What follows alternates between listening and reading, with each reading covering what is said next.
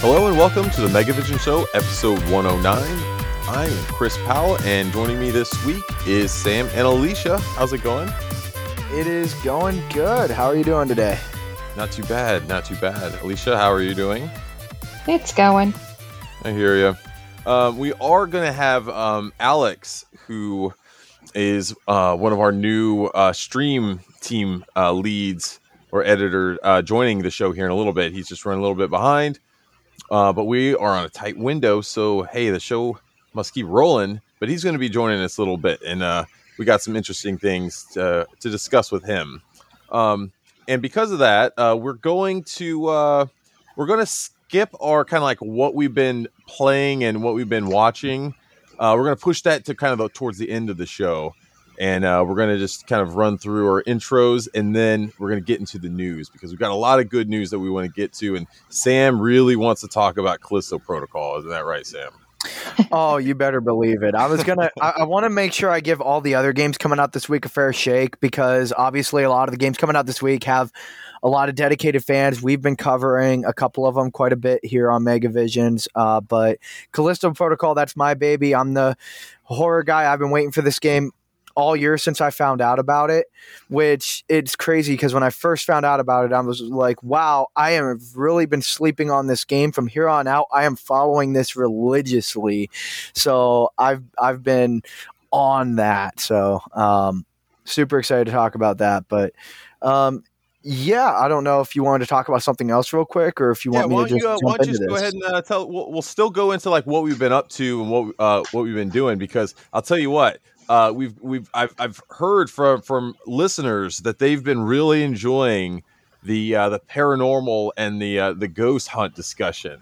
So okay, they want to know what's new there, Sam. So we got to go there. Tell us what you've been up to with all things horror and paranormal. Okay. So I have been still working on editing that the same video from before, but going through finding some evidence and then talking to Trevor, who's the lead investigator. One of the orbs that we had caught this is insane. So on my camera, I'm recording them doing an EVP session, recording some audio. And they're sitting on the couch, and out of nowhere, the orb just comes right up from like the bottom by this coffee table by the couch, and it almost looks like it's coming towards the camera. Well, Trevor had a stationary camera positioned way back in that other room, picking up everything that was going on in the room we were in, and he sees coming up from where the couch is at, the coffee table area, he sees an orb, and it just launches right into my chest. So I can't. Yeah, it's absolutely nuts. It was so weird too. Is we have a team of experienced mediums and paranormal investigators, and who do the ghosts like to mess with? They love to go after me. It's every single time. Man, so when that happened, did you realize that happened? And if so, did you feel anything? No, I just saw it. I did see it live. I was like, oh wow, there's an orb, but I didn't like see what was going on. But no, that's the weirdest part is I didn't feel anything. And both Missy and Bob, who are the other investigators with us, they had both had experiences where they were touched. At one point, Bob had his shirt pulled, and at another point, Missy got her hair pulled. And it was so weird because a lot of the times the orbs were like circling me, and they caught it another time when we were in the office. And then they asked the REM pod a bunch of different questions, and it only answered a few of them. It answered that it died in a fire. Whoever it was, whoever the spirit is, said that they died in a fire. And then the other thing is they're like, do you like Sam for some reason? You seem to be circling around him. And it just went off like beep, beep, beep, beep, beep, beep, beep. And I'm like, oh, great. It's always me, isn't it? And then, yeah, they love to go after the camera guy. I will say, man, that's wild. You'll have to let us know, because I've heard that other people who've experienced like orbs passing through their bodies have experienced like health effects Oh from it. yeah. I was reading a book called Skinwalkers at the Pentagon. And it's actually a pretty fascinating book. But it talks a lot about orbs and them interacting with like people and the human body and some of the effects it can have. And some of them can be kind of wild. So it's kind of spooky stuff. If you have some Actually, now that sage, you might want to wave it around your area for a while. oh yeah. Well, we're always really safe about that too when we go on an investigation. But interestingly enough, now that you mentioned it, the one interesting thing I'll say is when we were in the basement and on camera, we had, and you would think that it would be dust particles, but the way they were moving, they were very clearly orbs, and there was tons of them. And the moment you go down into that basement, you instantly feel dizzy, nauseous, like you're drunk, and you feel like you need to step outside and get some air because you're gonna vomit. You just feel like the world's spinning going into that basement. So that, now that you mentioned that, and I'm correlating that together, that there might be something more to that. Wow. Yeah, that's crazy. I want to jump into some game stuff here soon, but I do know if a lot of the listeners, a lot of you guys are real interested in the paranormal investigations that I've been on. If you go to Facebook and look up Rogues Hollow Paranormal Society, you can see the last one that we did in East Sparta, where we were actually able to capture the name of the spirit on EVP, and we recorded some shadow figures and different things of that sort. But that's Rogues Hollow Paranormal on Facebook if you want to see any of the ghost hunting stuff. Yeah, send me the link to that, Sam, and I'll drop it in the show notes for the episode too, and we'll link it. Yeah, I'll figure. We'll figure it out. We'll figure it out. Yeah, because I haven't been on Facebook in a minute, but no worries. But we'll figure that out. We'll make it easy for the listeners as we can. So perfect. That's awesome. What else has been going on with you? What else have you been doing? So very briefly, I've actually just today even I finished the script for my first feature film, at least a draft of it. There's going to be changes, and going along with that, I bought some new camera gear. Got some better stuff for cinematography, a new camera and lens to go with that. So I'm planning a feature film right now, probably looking to fundraise next year, shoot that in 2024. Wow, that's awesome. Whenever you're ready to share more details about it, you'll have to do it here, because I will hear more about it for sure. I will. The only thing that I can say, if you for the listeners, if you're interested in the plot, it is a crime drama, and it is about a hitman and his victim who must reluctantly work together after being trapped by a dangerous cult. Interesting. Wow, there's a lot going on there. A lot to unpack. Okay. The hardest part was keeping all the multiple timelines together. Oh man, sounds like that's going to be a fun project. I can't wait to hear more about it. Oh, I'm super excited about that. But that's all I can share for now. That's I'll keep you guys updated as I move forward through pre-production. In the past, I've done a couple of short films. This is the first feature though, and I want to do this right.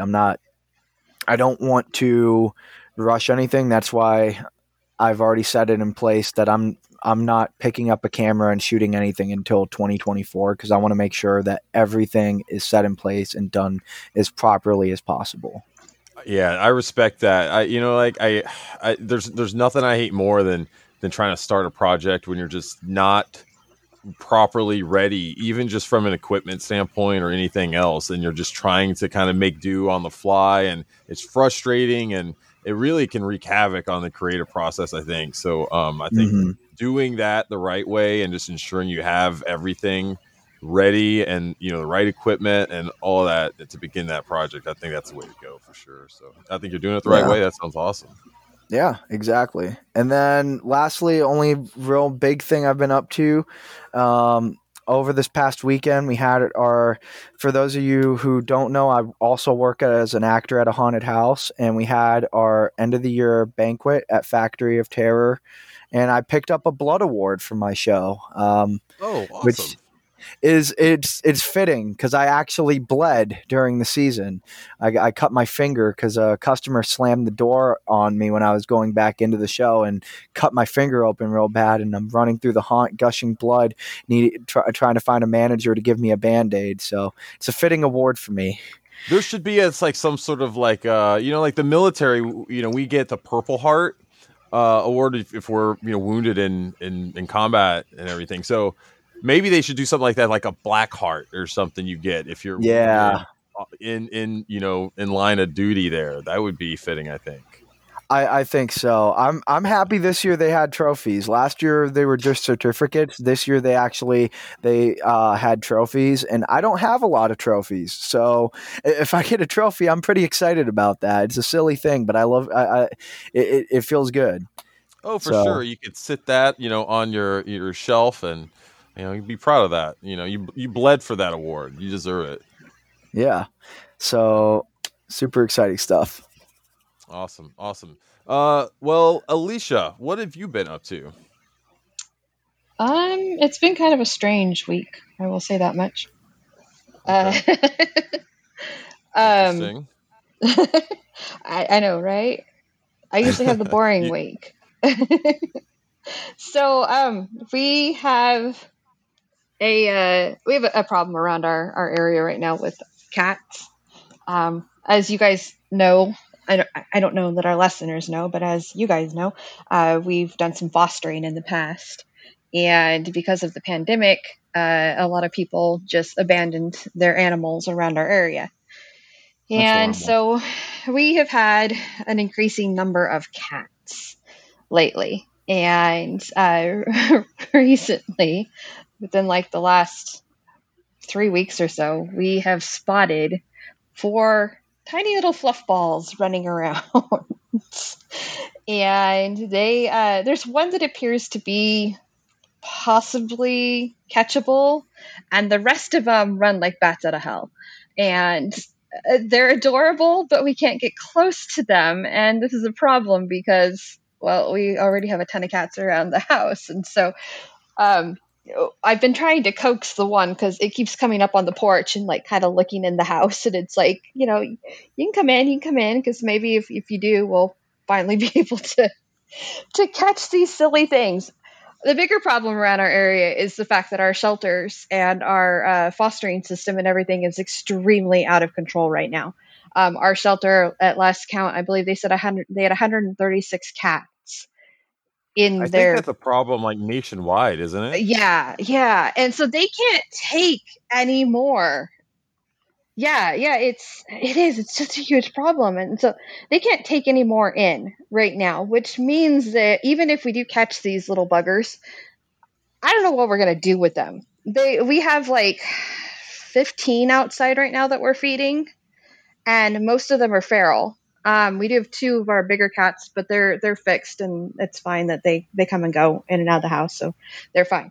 But the rest of them are all feral, and they're not fixed, and so it's like this gigantic problem of figuring out what do you do with them even if we do catch them.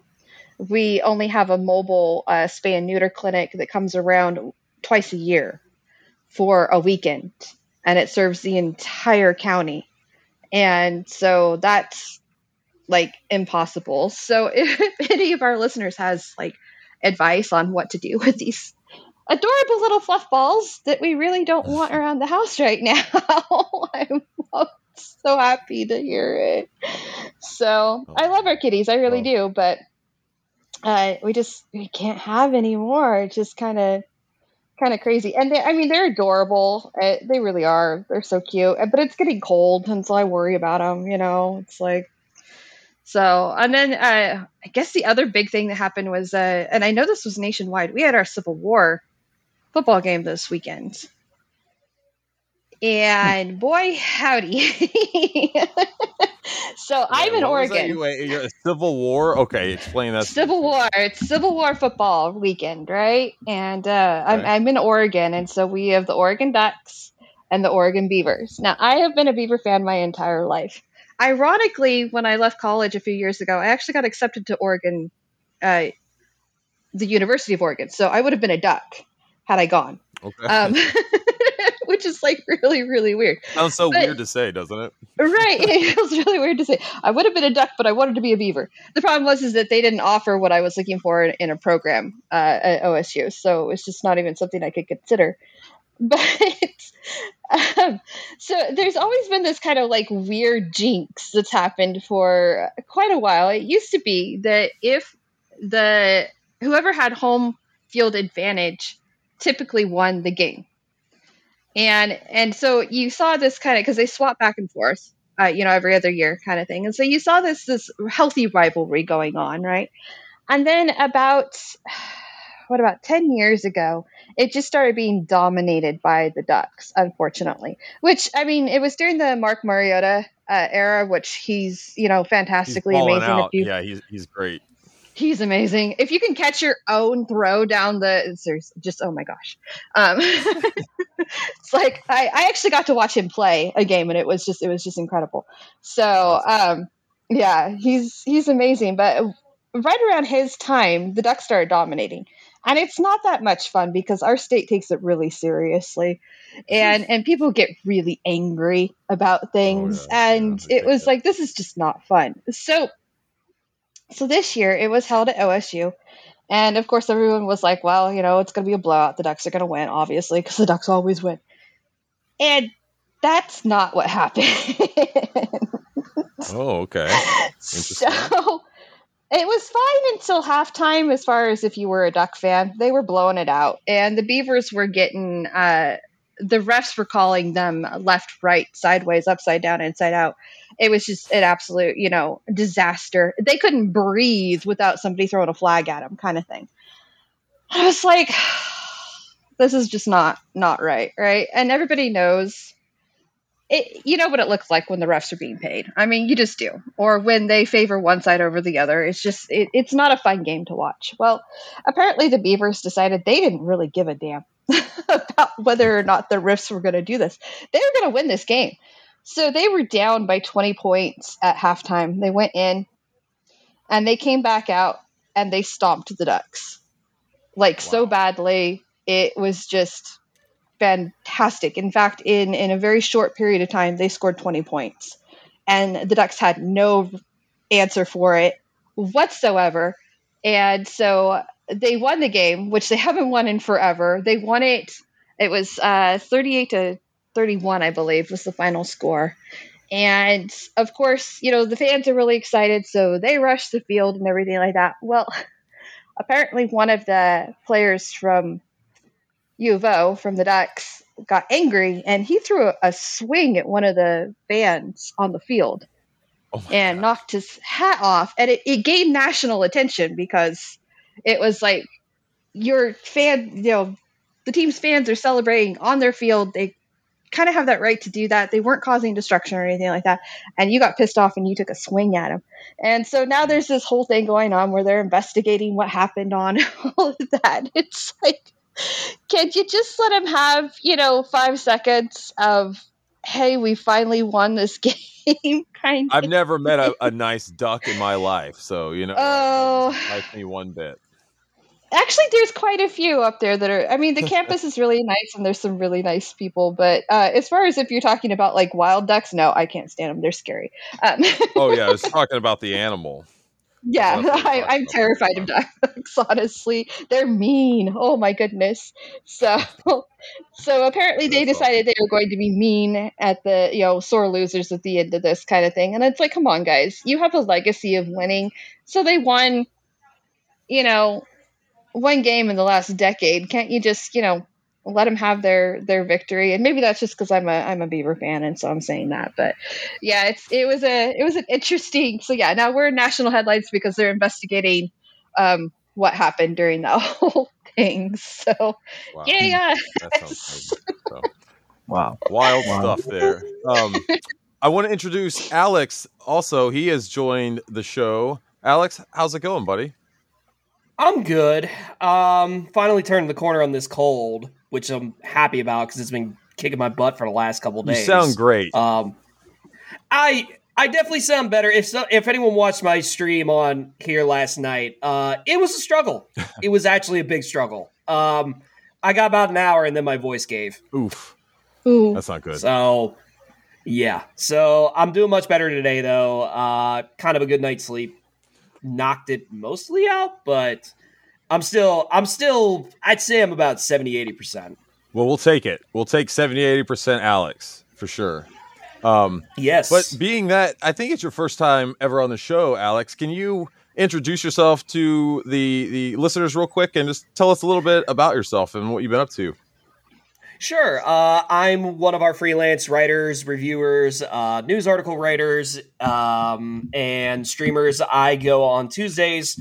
I more tend to focus on the streaming side of newer stuff that's coming out. And my life pretty much has been really crazy the last couple of weeks. I've barely had time for gaming, and all that has been towards Sonic Frontiers and getting that 100%, come on, Alex, completion review that we put up on the site this week. Yeah. And awesome.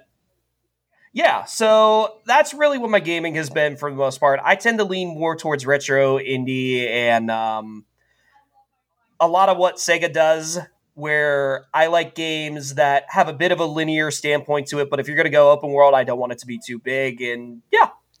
Yeah, no, that makes sense, because once you go open world, there's no going back. You know, a lot of times it could just be kind of overwhelming, especially if you're just wanting a more, you know, of a more relaxed or linear experience. I totally get that.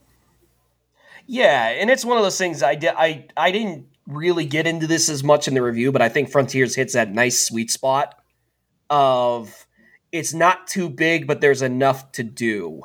Right. To where it's not overwhelming. And, you know, it's not like the one I always do as an example is like what Ubisoft has done over the last couple of years, where all their open world games just have so much in it and they're so big. And if you cut down at least 50% of the map, it'll feel like a better game to play.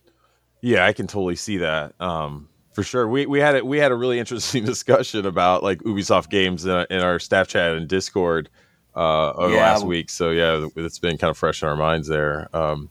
That's awesome. So good to hear. I definitely I want to get more of your thoughts on Sonic Frontiers later in the show.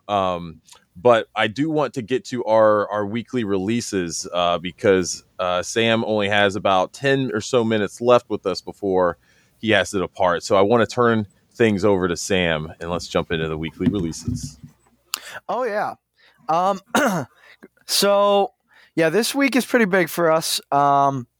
We've covered quite a few, at least 3 of the games we've covered quite a bit on Megavisions. First off, as of today's recording, which today is Wednesday, November 30th, the date of the recording, Warhammer 40,000 Darktide and Front Mission First Remake are out. Those are 2 games that we've covered quite a bit on our site. For those of you unfamiliar with Warhammer 40,000 Darktide, so that's a co-op shooter. It's a follow-up to the Warhammer Vermintide games, and this time the biggest difference is really energy weapons like lasers and bolters are going to take a higher stage than the melee weapons that were kind of bigger in the last games. But you can play it now on PC. It will come to Xbox Series X and S down the line. I'm not sure exactly on the date for that yet, but yeah, Warhammer 40,000 Darktide, pretty interesting looking co-op shooter. I know they had an open beta. One cool thing I saw is that any of the progression that you had while you were playing the beta carries over to the full game too.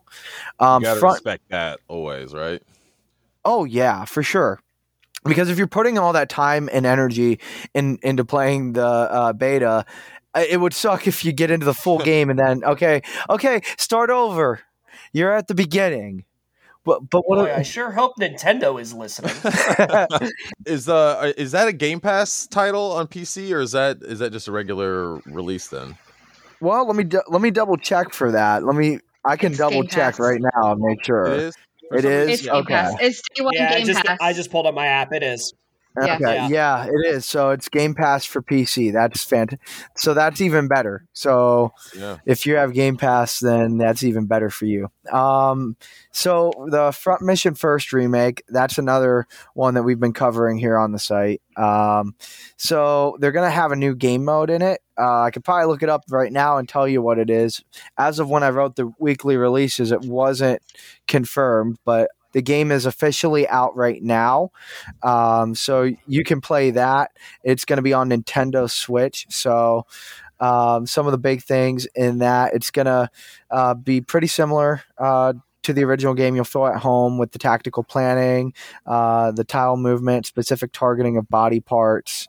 And it's going to have some 2D illustrated characters. So if you played the original one, it's pretty true to that. And very good turn-based strategy game if you're really into that, and that's out right now on Switch. Also, today that's already out is Gundam Evolution on console. PC players were able to get their hands on it first. I believe that came out in September. Correct me if I'm wrong. But yes, it came out on September 20th for PC. But now, if you have PlayStation 5, PlayStation 4, or if you have Xbox Series X or S or Xbox One, you can jump into Gundam Evolution. It's a new competitive multiplayer title by Bandai Namco. So it's going to have fast-paced 6 versus 6 team battles throughout the game. So that's another one to get into, especially if you're really into getting online, playing with your friends. Definitely a good one to jump into. Also, this week, and the rest of these are coming out on Friday, December 2nd, Marvel's Midnight Suns. So that's an interesting one in the sense that I know it was originally coming out this year, then it was going to get pushed back to next year. Well, now it's coming out, and it will be out on Friday. So, yeah, that one looks pretty interesting. I actually want to give that a shot if I can find some time. It really looks cool, especially with the choice driven relationship building it has, and then it's gonna really kind of focus on the card based battles as well. But I really love the idea that it's gonna be you're taking on the demon Lilith with all your favorite Marvel heroes, especially some of the ones that don't get talked about as much anymore or seen as much, like some of the Marvel Knights like Blade and Ghost Rider, two of my favorite Marvel characters. So it's really cool to see them getting also in. A big Ghost Rider fan for sure. I love him. Oh yeah, and I think we're gonna be getting some MCU. We should be getting an MCU Ghost Rider project. I know we're getting an MCU Blade project, so hopefully that makes them a little bit more popular in the mainstream. But they're by far. I love the darker side of Marvel, and that's where this game really kind of hits a sweet spot for me. Is I love my favorite Marvel stories are always the darker ones. I love Daredevil, the Punisher, obviously Blade and Ghost Rider. So it's really cool to see that side of Marvel getting the spotlight in a video game. Super excited about that. And if you love card-based tactical games, this is definitely it for you. So anyone that's a Marvel fan, card-based fan, Midnight Suns, definitely want to check that out. Also, we're getting a new Need for Speed game. So this is huge for racing gamers. Need for Speed Unbound comes out this Friday. It's going to be on PlayStation 5, Xbox Series X, and PC. The cool thing about that is they're kind of the gameplay wise looks pretty standard for a Need for Speed game, but the big thing is art style on that. So it has kind of almost like an anime like art style. If you look at some of the trailers, it's very stylized, a little bit almost, I would almost say like almost comic booky, but it still at the same time has a lot of detail. So it's like that kind of sweet spot in between animation and detailed graphics. It just looks really cool from a visual standpoint, and they didn't really mess with the gameplay too much from what we've seen so far. So if you're into the Need for Speed series, or if you're just into racing games in general, looks like a good one to check out. Yeah, this looks cool. I'll definitely check this one out too. I didn't realize that this was Criterion's first Need for Speed game since Rivals. Yeah, it's been a while. They haven't. I thought they were doing it every year. I didn't realize they weren't. No, they took some time off. Yeah, it's crazy because Need for Speed it's such a well-known brand in racing gaming. And you just kind of assume it's there, and you don't. Oh, and also interesting to note, Codemasters apparently helped them with it. Ooh, okay, that's cool. Okay. Well, I made my jokes about getting the game and getting a Subaru, but now I'm actually kind of interested. I didn't know Criterion was doing. Why are they marketing that? I feel like I'm the only one who's not happy about the game. Really? Oh, I can't stand it. It made me sick the first time I watched, and then they did some gameplay, and I will be a hard pass. Is it the art style or what? It's the art style, and when they do like some of the effects, if you can't turn off some of those effects, I will not be able to play that game from an accessibility standpoint. It will make me sicker than a dog. And I love Need for Speed. Like, I am a die-hard. I mean, if they ever redo Underground 2, you will not hear from me for a month, okay? I will be there. And so I was really excited about this. You're not alone on that. And I was just like, oh my God, I can't play this game. I can't even watch it. So if there's not some major things in accessibility for that game, it's going to be really hard for some of us in the disabled gamers community to actually be able to function with that. What's honest though? I did hear that after the first trailer. That was a big talking point about the game. It makes me sick. So I wonder if they listened. I haven't seen them listening. I mean, they just dropped that trailer earlier this week, I think it was. And it was the same. And I'm like, oh my God. They did he turned a corner or something like that. And I was like, okay, I got to stop. I can't even finish watching the trailer. It was that bad. So yeah, I love the franchise and I love that they're doing some out of the box thinking, but you got to think about everybody who might be playing your game too. So yeah, I would not be surprised if that comes at a post launch update. Well, it should come on a absolute release launch date. It shouldn't be something that's an afterthought after everybody's like, hey, we can't do this. So yeah. Yeah. Well, good job, EA. yeah, right.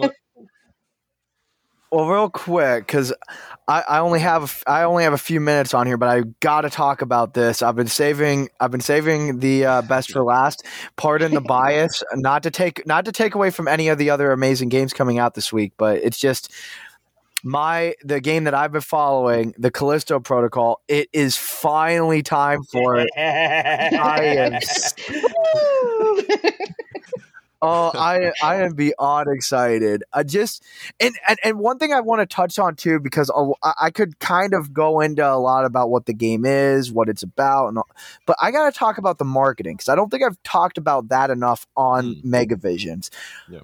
And the marketing for this game has been nonstop. There's been all kinds of interviews, different trailers coming up, story trailers, but the one that really caught my eye that they did just last week, they did a TV spot where they had a live action trailer. It looks absolutely sick. And Josh Duhamel, if I pronounced his name right, I apologize. It might not be how you pronounce his name, but I'll just call him Josh. But he's obviously the voice actor and who they modeled the main character Jacob off of. Well, they got him to be in the live action trailer too, and you just watch that, and it's so surreal. But the most surreal part about it is if you watch one of the gameplay trailers, it's almost hard to distinguish. Yeah, It's so detailed and realistic, and to distinguish even the live action to the gameplay, it just makes the graphics and the gameplay look that much more impressive. And I know that this game is going to have some moments where it's going to be intense. And the cool thing is, this was news from way back, but I don't know how much I talked about it as much before, but as far as the body dismemberment, obviously that's a big thing with Glenn Schofield. It's something huge that part of Dead Space, but it's also going to be a really big deal here in Callisto Protocol, and they did that a lot differently this time around.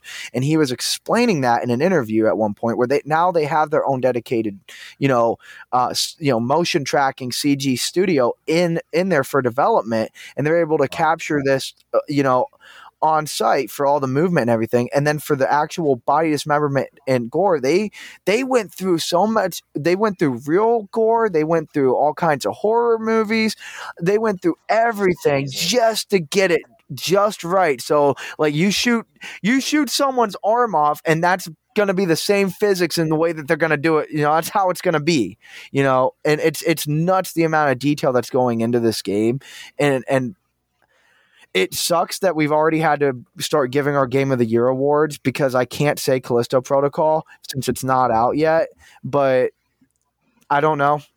We'll see. I'm going to be fair, and if there's anything wrong with it, you're going to know. I'm a tough critic. If you've seen the Dead Space reviews, I will pick out the most minute, like, little thing in there that even remotely drove me crazy, or that I'm like, oh, well, this wasn't perfect. Like Dead Space 2, I kind of went on a whole rant about how there weren't any like major boss fights, but then I gave Dead Space 3 credit because their boss fights were my favorite in the whole series. But then I had other complications with that game.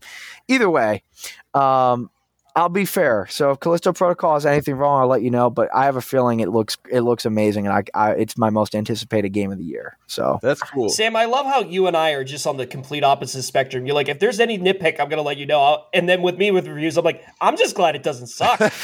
Yeah. And I get to read both of your reviews, so that's real fun. Oh, you get both ends of the spectrum. I get both ends of the spectrum from you guys. It's great. That's funny though, Sam. Though you're saying how cool the marketing has been for Callisto Protocol.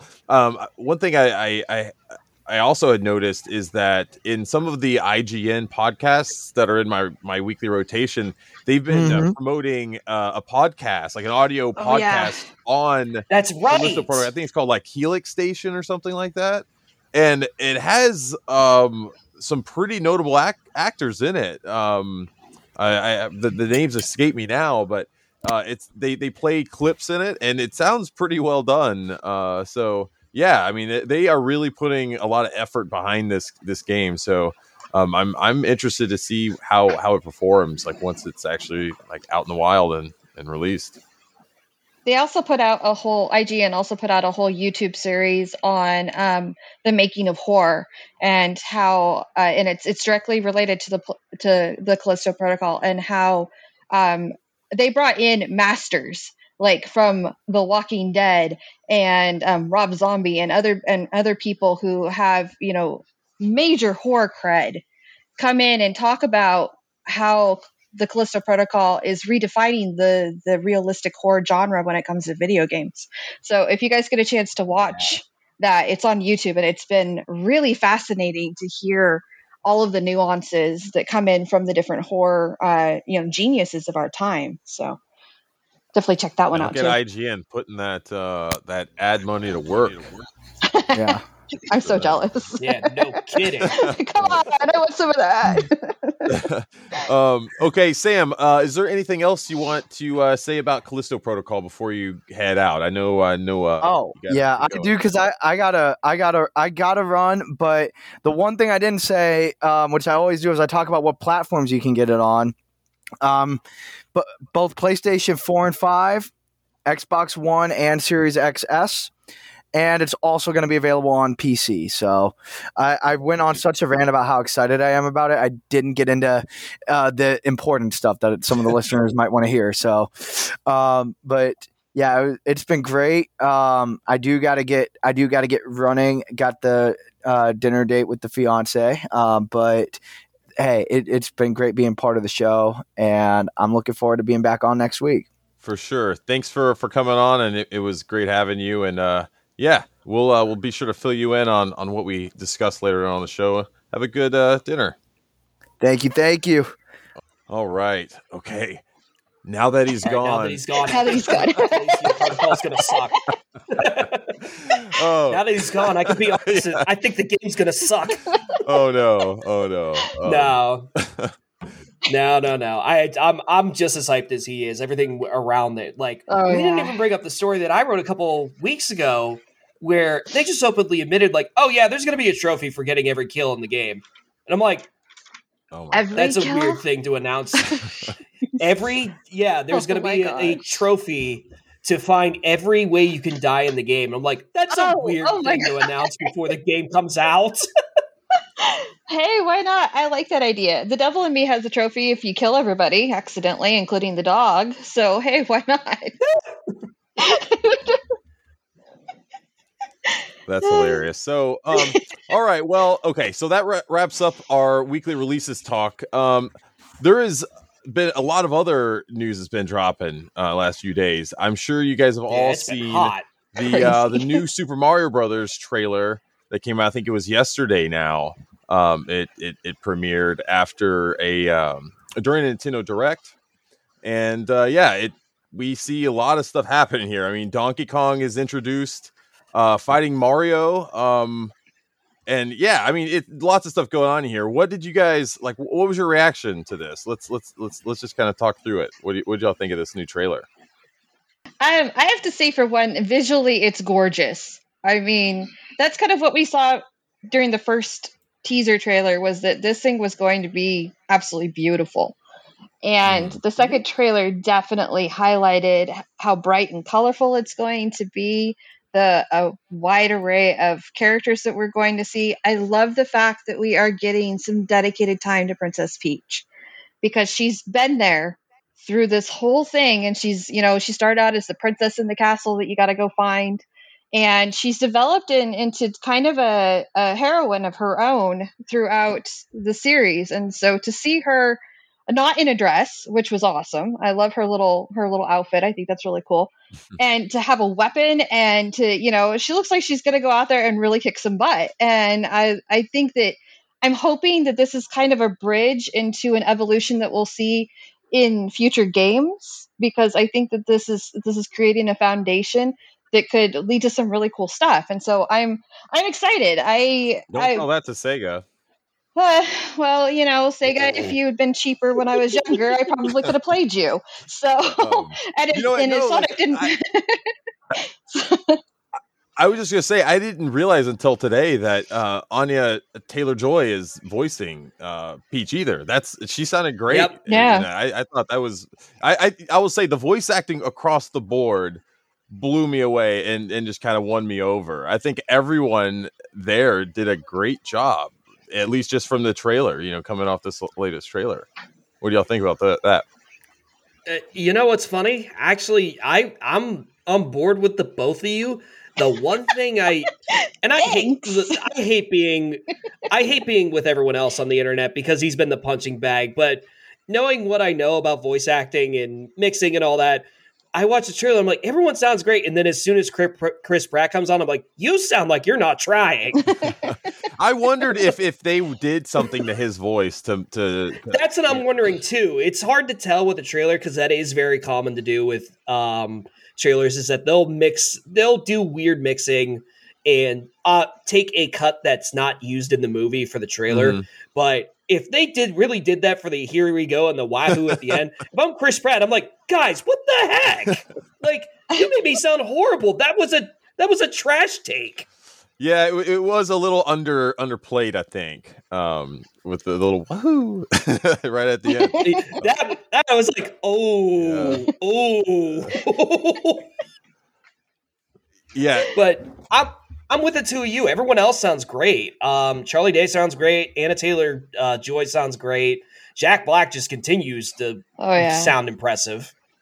It's like, I think it's gonna be a lot better than I think we all anticipated. Because I remember when it was announced that Illumination was doing it, I was terrified, because I was like, all these guys do is they have a formula. They've had a formula since Despicable Me. It's a generic plot with a little minion character they have a bunch of so they can sell toys. I love it though, man. I can't.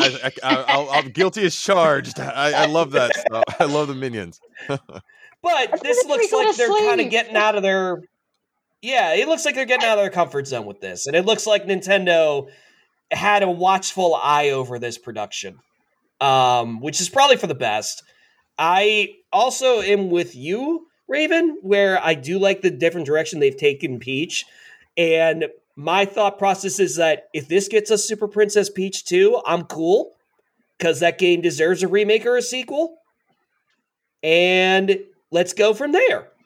Yeah, absolutely. I like that there's some small nods just to the video games too. There's the one where Mario's walking across the bridge, the fish hits him in the face. That's hopping across the bridge in the They original had game. freaking Swanky Kong in the arena behind DK. Yeah, there's some deep cuts in here for you to unpack, right? I have to say, Alex, in defense of Illumination, they did do Sing 1 and 2, and they did the Lorax. So those movies were incredibly done and very, very bright, very beautiful, oh God, the kids love those movies. My son absolutely adores Sing. They do have some good ones. I can go with you on Sing. Yeah, they've got some good ones. I can go with you on Sing. I can't go with you on the Lorax. I do think it's cool though that how it. Yes, that's a word. It's pretty. Actually, they cut one of the best songs out, unfortunately. So that's. Yes, they really did. They did. So. I'll never forget before that movie came out, they were like, the Lorax, sponsored by Chrysler. I'm like, wait a minute. Which is exactly what Dr. Seuss would not be with at all. That was my whole thing with that movie. I'm like, hang on a sec, time out here. But so I'm kind of wondering, since they do a lot of these, and most of these are very musically based, are we going to, have Chris Pratt singing at some point? I think they said they have. Really? Oh God! I think they said there are music. Oh yes. Oh my God. Oh no, that would be funny.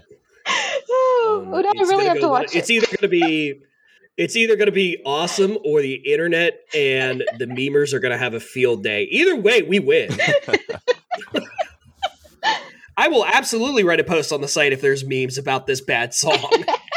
There will be for sure. The one thing that I think the just the trailer showcases, and I really hope it continues to play through, is that it picks, parts from major Sonic games and just kind of includes them throughout. We saw the Mario Kart stuff, the Smash Brothers, and nods from the original games as well. So I think it's doing a really cool job of really just integrating all of that, the previous games and just the Mario universe. It's seemingly kind of like in one movie. So it's going to be interesting to see from a plot line and everything else how that's all kind of integrated. I'll be interested.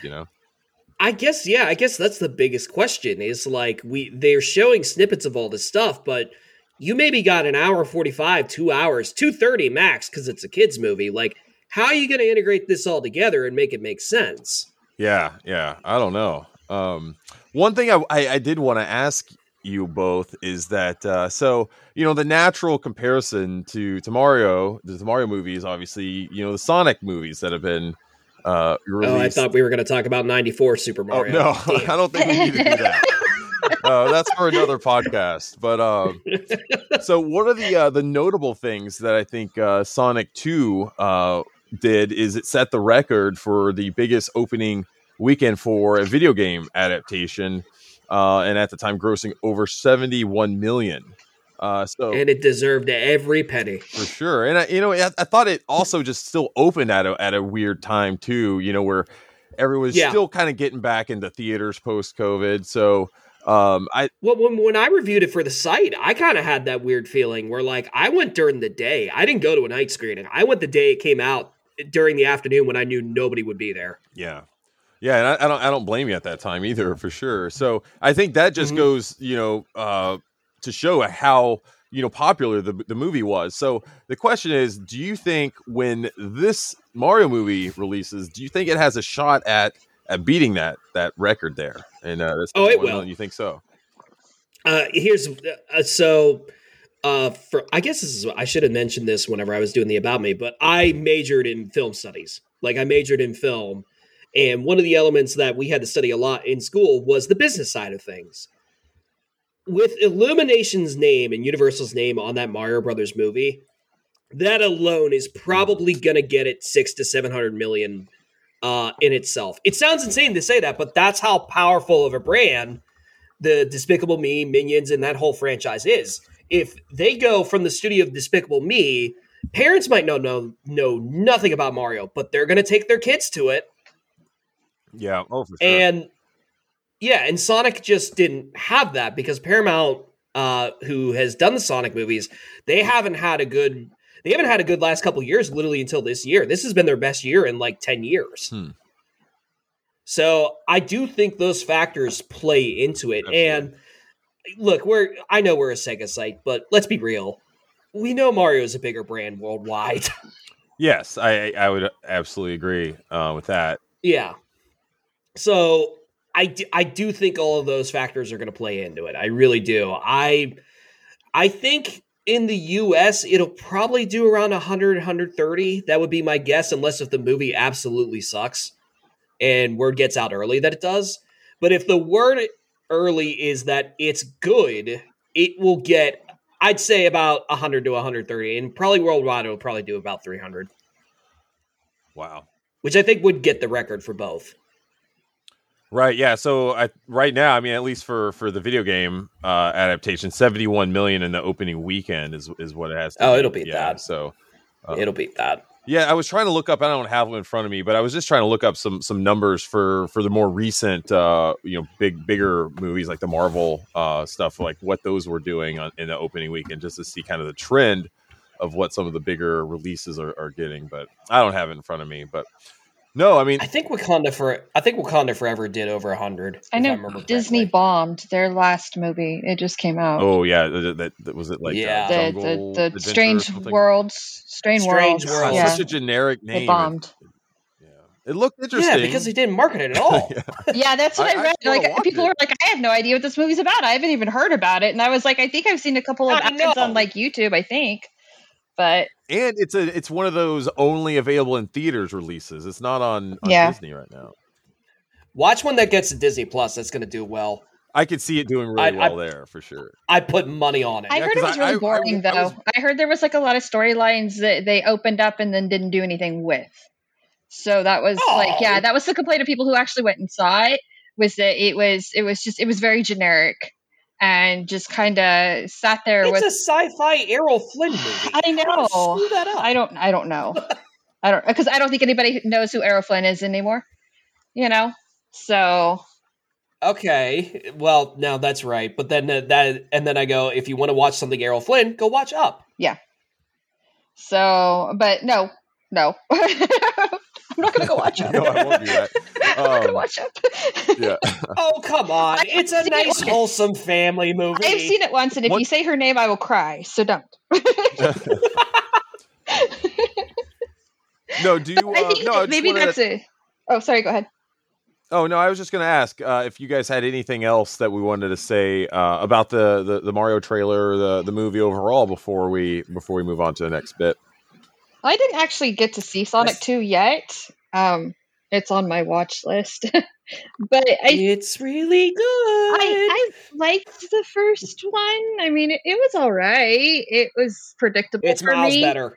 And that was just kind of I get bored if I know what's going to happen by the first 20 minutes. I get bored with something. So okay, you're the perfect movie to sell the second movie. Yeah, that's my problem. You got to keep me guessing. Ever watch the first? Don't ever even bother watching it. I mean, if you've already watched it, I guess I did. I watched it once, and I was like, "Yeah, it's all right," But the first. I joked in my review. The first movie was "Are We There Yet?" but with Sonic. The second movie actually feels like a Sonic movie. God, I hated those movies. They did two of those movies. Right, right. But this one actually feels like a Sonic movie because it's basically like with Knuckles getting introduced, and they have to bring in the Chaos Emeralds, where it's like, oh, cool. Now this is a Sonic movie. Yeah. Thank you. But I think that even if what was I gonna say? With the Mario movie, I think it's even like a love-hate relationship. Like people are gonna go see it even if they hear bad reviews because they're gonna want to hate on it themselves. So they're gonna go see it. Oh, I agree. They can hate on it.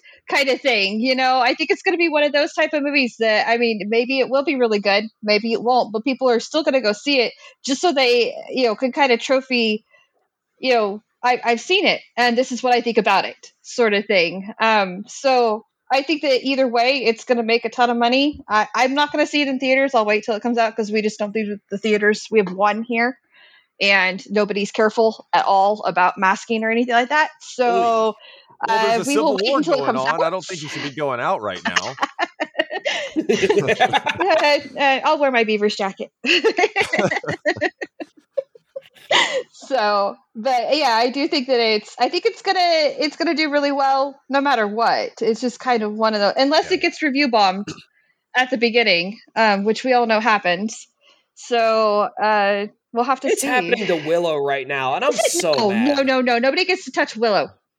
Yeah, we can talk about Willow later because I would love to. I have a lot to talk about Willow if we want to do that for sure. I haven't seen it yet. I haven't watched the first. I was literally. I haven't watched it yet either. But I am a diehard Willow fan. I absolutely. You're the same age as me, I think. So we're right around when it came out originally. Yeah. So I have. We could discuss it later on, for sure. But let's jump into some more news. And as a matter of fact, it's still about Sonic. Not about the Sonic movie though. It's about Sonic Frontiers, the new video game that just was released by Sega. So here's the news here, though, is that it appears that Sonic Frontiers is going to be the new cornerstone for future Sonic games. So what does that mean? I guess it's basically what Sonic Adventure was to modern Sonic games. Sega has the idea that this Sonic Frontiers is going to be that for these for the foreseeable future. Good, I guess. So let me read you the bit here. It says Sonic team head Takashi Iizuka spoke with Sector about the franchise moving forward. He compared Sonic Frontiers to the famed Sonic Adventure, which brought the Hedgehog into 3D during a pivotal time for the gaming industry. And he said, just like Sonic Adventure, our goal for Sonic Frontiers was to create a game that would be the cornerstone of future Sonic games. He added, it is a brand new approach for the franchise, but we have been conscious to honor Sonic's roots as well. The game still needs to feel like a Sonic game. So, well, Alex, I think you're the perfect person right now to kind of talk about this. You just did your 100% review there. So what do you make of this? How do you feel about this idea of Sonic Frontiers being the new cornerstone for Sonic games? I'm not going to lie. When you said the news story, I thought you were going to mention the DLC they announced today. Like, they literally announced today that free DLC is coming where there's going to be new playable characters in a new story. And they showed the images of Tails, Knuckles, and Amy. And I'm like, don't you all do this. Don't you all do this and not give me this. We've waited for so long for this, for these three to be playable again. Don't you rob us of this. But as for the cornerstone of the franchise, that was something I kind of harped on a lot in my review, is that Frontiers feels like a foundation in a good way. It feels like a foundation for the future of the franchise. It felt like it was them experimenting with ideas, concepts, the engine, all of that to figure out how they can make this better the next time around. And even so, it still came out as a good game, I argue. There's some really good ideas that they play with it. Is there stuff that needs to be fixed? Yes, absolutely. Level design, the sparse level design being one of them. But I do think it's setting a nice foundation for the games moving forward. And now that they have a feel for the technology, they can go bigger next time. The game I kept comparing it to is I kept getting the same feeling that I did when I played the single-player campaign of Halo Infinite, where that was another game. Yeah, that's a good comparison, for sure. Yeah. It was another game that had the pseudo-open world field. It was kind of smaller in scale. The level design wasn't as varied as you like, but you could also get a sense this is the developers trying to figure out how they want to do this. And even so, they still made a fun game. So with Frontiers, if they're planning to make this the cornerstone and just branch off from it and take the constructive criticism that's been lobbied at Sonic Frontiers, good and bad, and make a bigger and better game, I'm all for it. I will say, though, I I kind of hinted at this in the review, but I didn't want to get too spoilery with it. I do think the story and what it does, if there's any time to do a Sonic Adventure 3, it's probably after this. Ooh, okay. What? I don't know if can you say why without it being spoilery? It ties back to Adventure a lot story-wise. Gotcha. And lore-wise. Didn't they take screens from like the ending of Sonic Adventure 2 and actually use it in there? Because I thought there was a whole thing where people were dissecting that on Twitter, where there was like a screen of Tails that was used or something. I don't know. Maybe I. No, but I got to be real careful here. Okay.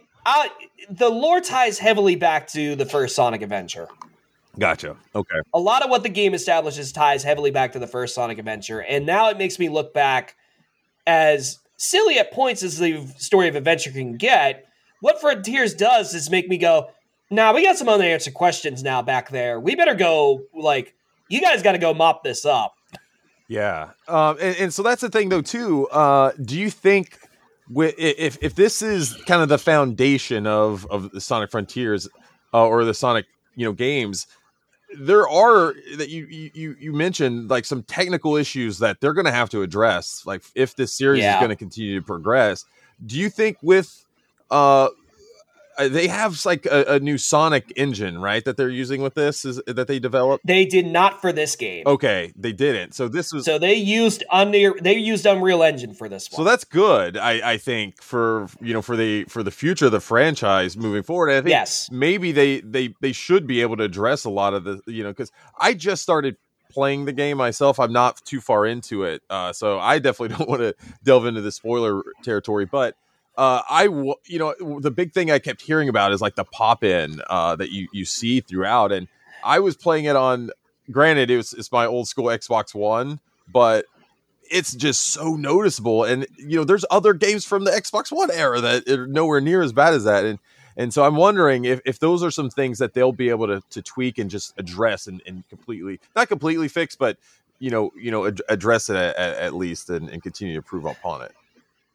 I can speak to this with that. I played on the PS5, and I played in performance mode that puts the game at 60 frames per second.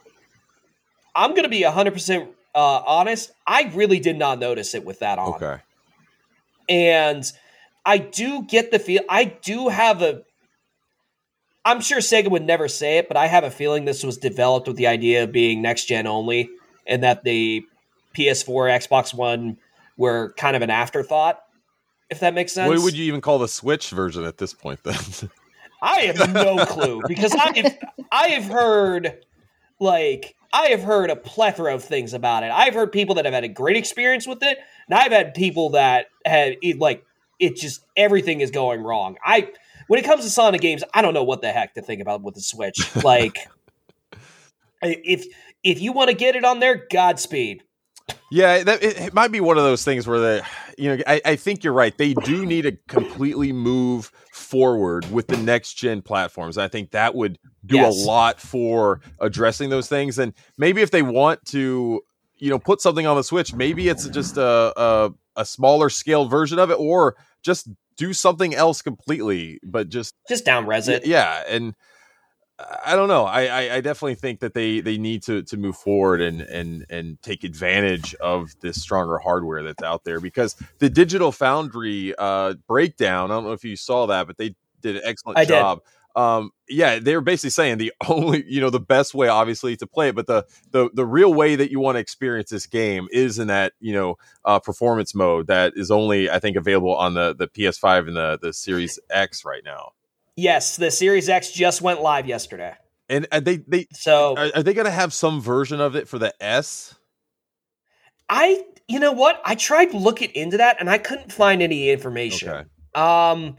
I did try. So when I typed up the review, actually, that was the reason it was a day late to you guys, is that I was trying to figure that out. Yeah.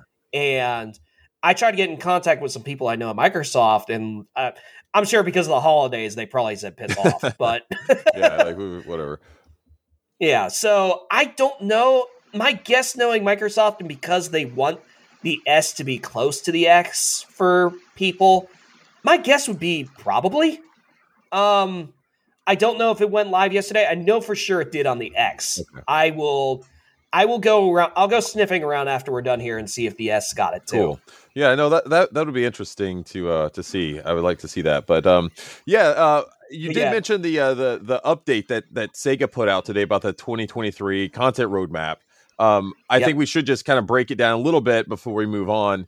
So, in update 1, there's going to be a jukebox feature added, a photo mode, and a new challenge modes. So, oh boy, yeah, what do you make of that? Cool. Right. I'm not I know there's some people who love photo mode. I get it. I do. It is fun to get some fun photos. I did it in Halo. Chris, I remember when I started playing Halo last year, I was sending you clip after clip of just being in the single player and having my vehicle drops just hit soldiers right around me without them noticing. So much fun. But I mean, if you like photo mode, cool. The jukebox thing, that's great because Frontier's soundtrack is great. I'd rather have it on my Apple Music so I can lift to it. Yeah. If I'm being blunt. So, as for the third thing, the challenge maps, I do like that. I do like the challenge maps. I think all the levels in Frontiers in terms of like getting the four keys and getting an extra 4 for completing all 4 of them, I thought those were fun. I really did. Yeah, no, that's cool. I would love to see if they can achieve like the level in the photo mode, just a level of options that you get in something like Horizon or something. It's just that was some of the most fun things. Is just taking photos and just it's great stuff. So I would love to see that. I think there's some fun options or some fun just opportunities there to do some silly stuff with. So that would be fun. And Raven just found out. Yes, it is. That's it. That performance mode for 60 frames per second is for the X and S. Good find, Raven. Ooh, okay. Well, so the S is gonna get it. Nice. Okay. Well, I bought it the physical version, so I have my S. So I'm gonna keep playing it on. Man, once that drops, though, I'm just gonna buy the digital version and then and be able to. That way, I could see from from format standpoint the difference there. But oh, dude, it's night and day. Yeah. Okay. I started the game in 30 and I felt gypped. yeah. Because I'd watched footage, I'm like, no, this is 60. Something's wrong here. And I looked it up and they're like, yeah, you got to go in the options and turn it on. As soon as I did, I was like, yeah, this feels like the game they've been marketing. Yeah, no, that's going to be good. I will like to jump into that and just see that better experience there.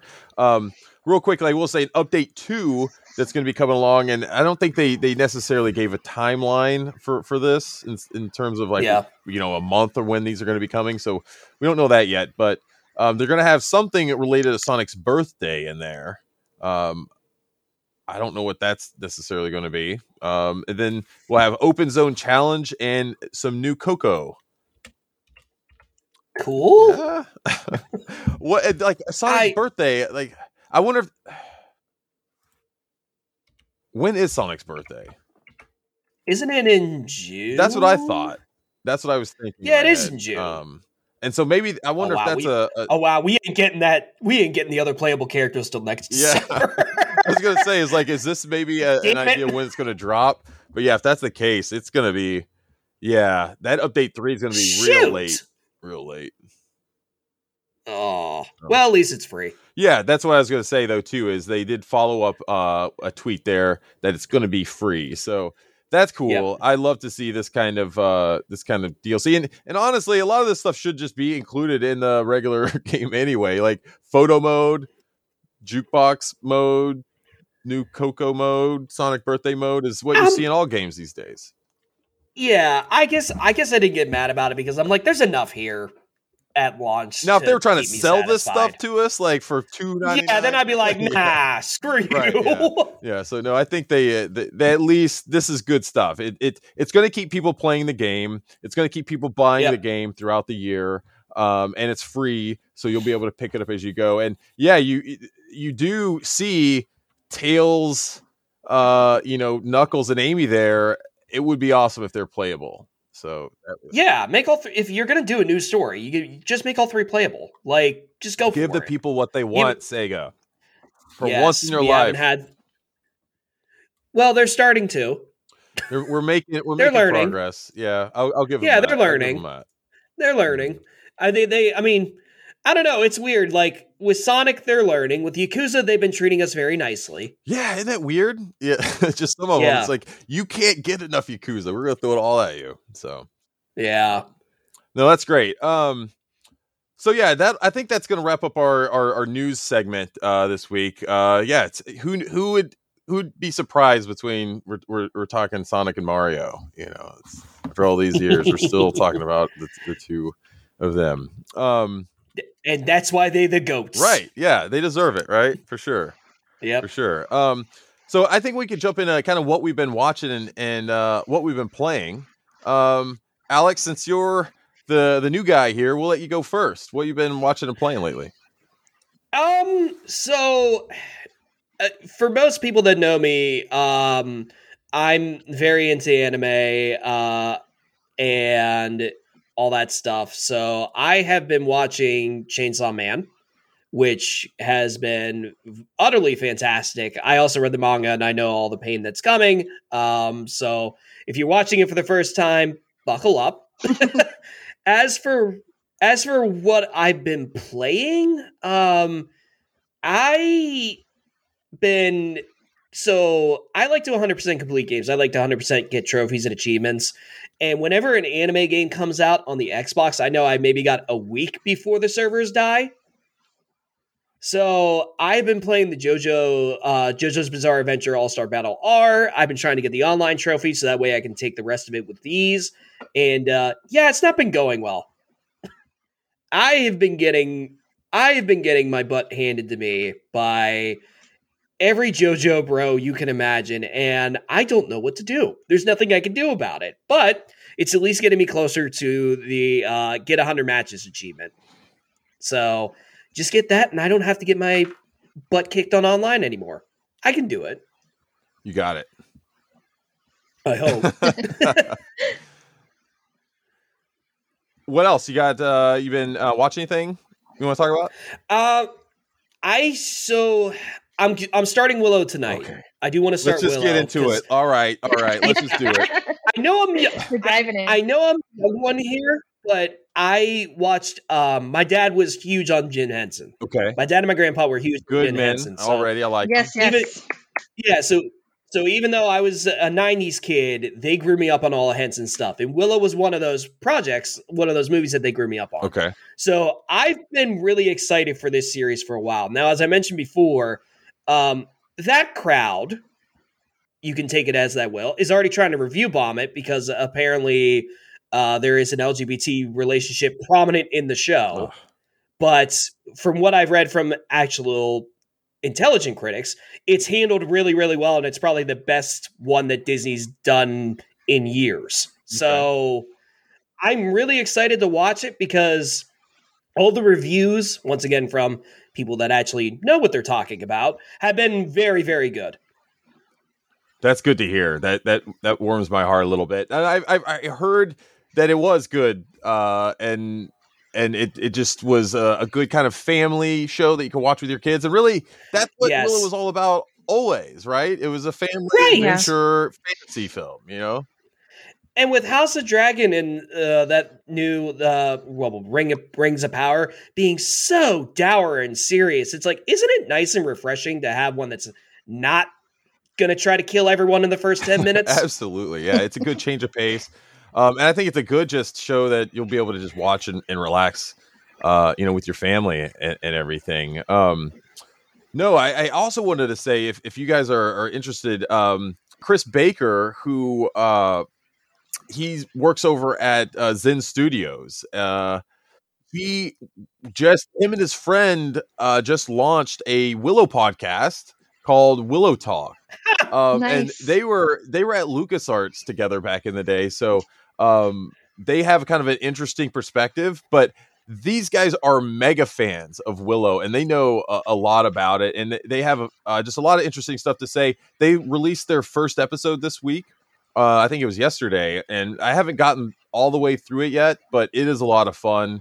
They talk about The movie, obviously, the video games, the NES video game. Oh my god, I forgot about the video game. Yeah, and you know what? They brought a good point up, and when they were discussing it, because I played that game a lot as a kid. I got it for Christmas one year, I think. Was that an LJN title? It could have been, but that feels like something they would have done.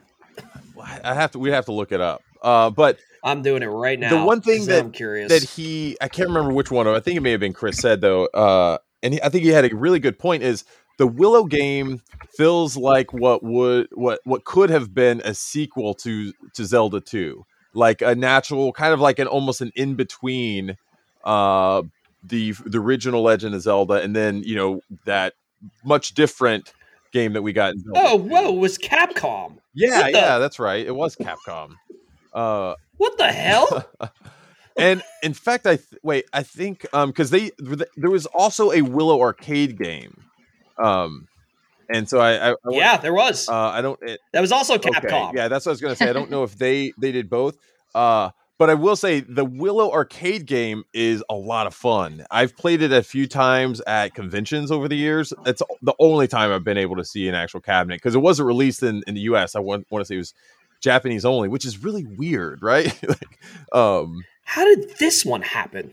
I don't know, but it's awesome and it looks great. It's got great pixel graphics. This one's more of like a how would you describe it? It's more of a side-scrolling like platformer. Yeah, it looks like it. Yeah, it looks like a side-scrolling adventure game. Okay. I think that one captures the feel and kind of look of, I guess, the Willow universe in my mind better than the NES version did at the time. But I do remember like being a little frustrated with the NES game, not enjoying it incredibly much. I did play it and got decently far in it, but I don't think I ever completed it. There was some weird movie-based NES games back then. There was that one, and then that Robin Hood. I miss those Robin days. Hood one. Did you ever play that? That was a strange one. So it's funny, like for me, like I got into a lot of like the late 80s, early 90s culture from like YouTubers I watched when I was a teenager. Like because I grew up like, gaming in the late aughts, YouTube became a prevalent part of that culture. Right. So that got me down the rabbit hole of becoming like loving video game history and the weird intricacies of it. And yeah, the amount of movie tie-in games, good grief. You all got hit every week with them. Yeah, it was we were kind of, I think, the one of the first generations of kids that just got like bombarded with marketing.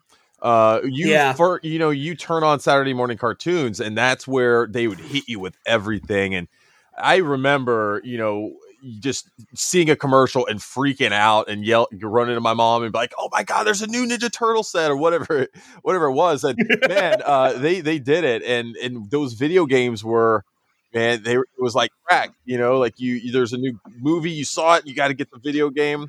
But yeah, the Willow game was certainly something else. And they touch on that in the podcast. So I definitely suggest checking that out if you are a Willow fan.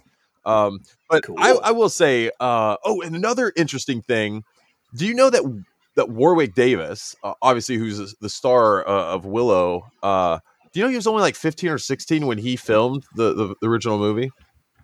Yeah. That is amazing. It was like one of his first roles. Wow. Yeah, he's like his character's got to be like what, at least like in his mid 20s or late in 30s. He's got like a 7 or 8 year old kid in there. But it's just great. And I think it just goes to show how awesome Warwick Davis is, even at such a young age, to be able to carry a film like that. He's just got such a huge personality, and he's so great that I think he did fantastic. And I think that just really impressed me to think that as a 16-year-old kid that he could perform so well and take on that kind of that character and just bring that character to life like he did in Willow. I think is excellent. Yeah. No, I agree with that. It's one of those things where he's always been an actor that you put him in anything, he will deliver. He's a great character actor, and it is kind of a shame that back in the day when Willow bombed, I was looking this up the other night. Like a lot of the reviews blamed him, and you watch the movie, it's like he's not the problem here. Were they saying that he wasn't an established star? Maybe I could see maybe that. Pretty much, yeah. and that people weren't ready for like a little person to lead a movie. I'm like, oh, well, that's screw bullshit. you. Yeah. That's crazy. But like I'm just so happy that this is getting a series, because I never would have thought in a million years this would ever be made into a new series. Apparently, the crew didn't either. yeah. Like the showrunner, Jonathan Kasdan. I was reading an interview with him last night. He just randomly pitched it to LucasArts, and he didn't think. I'm sorry, not LucasArts, Lucasfilms. And he did the pitch, and when he walked out, he's like, "Yeah, I don't think they're going to do it." And then they called him back, like, "Yeah, we want to do it." He's like, "Okay." Let me ask you. And then he got told about Disney Plus, and he's like, yeah, that explains it. Yeah, they need that content, So we should have pitched a movie. Sam could have probably got his horror movie greenlit on Disney Plus if he had pitched it earlier. Well, not horror. It could have been horror comedy. We could tone it down a little bit. Hulu, he could have gone to. Hulu, he could have gone to. Yeah, we'd have to comedy it up a bit and tone it down. Maybe less on the murder mystery, but I don't know. We'll see.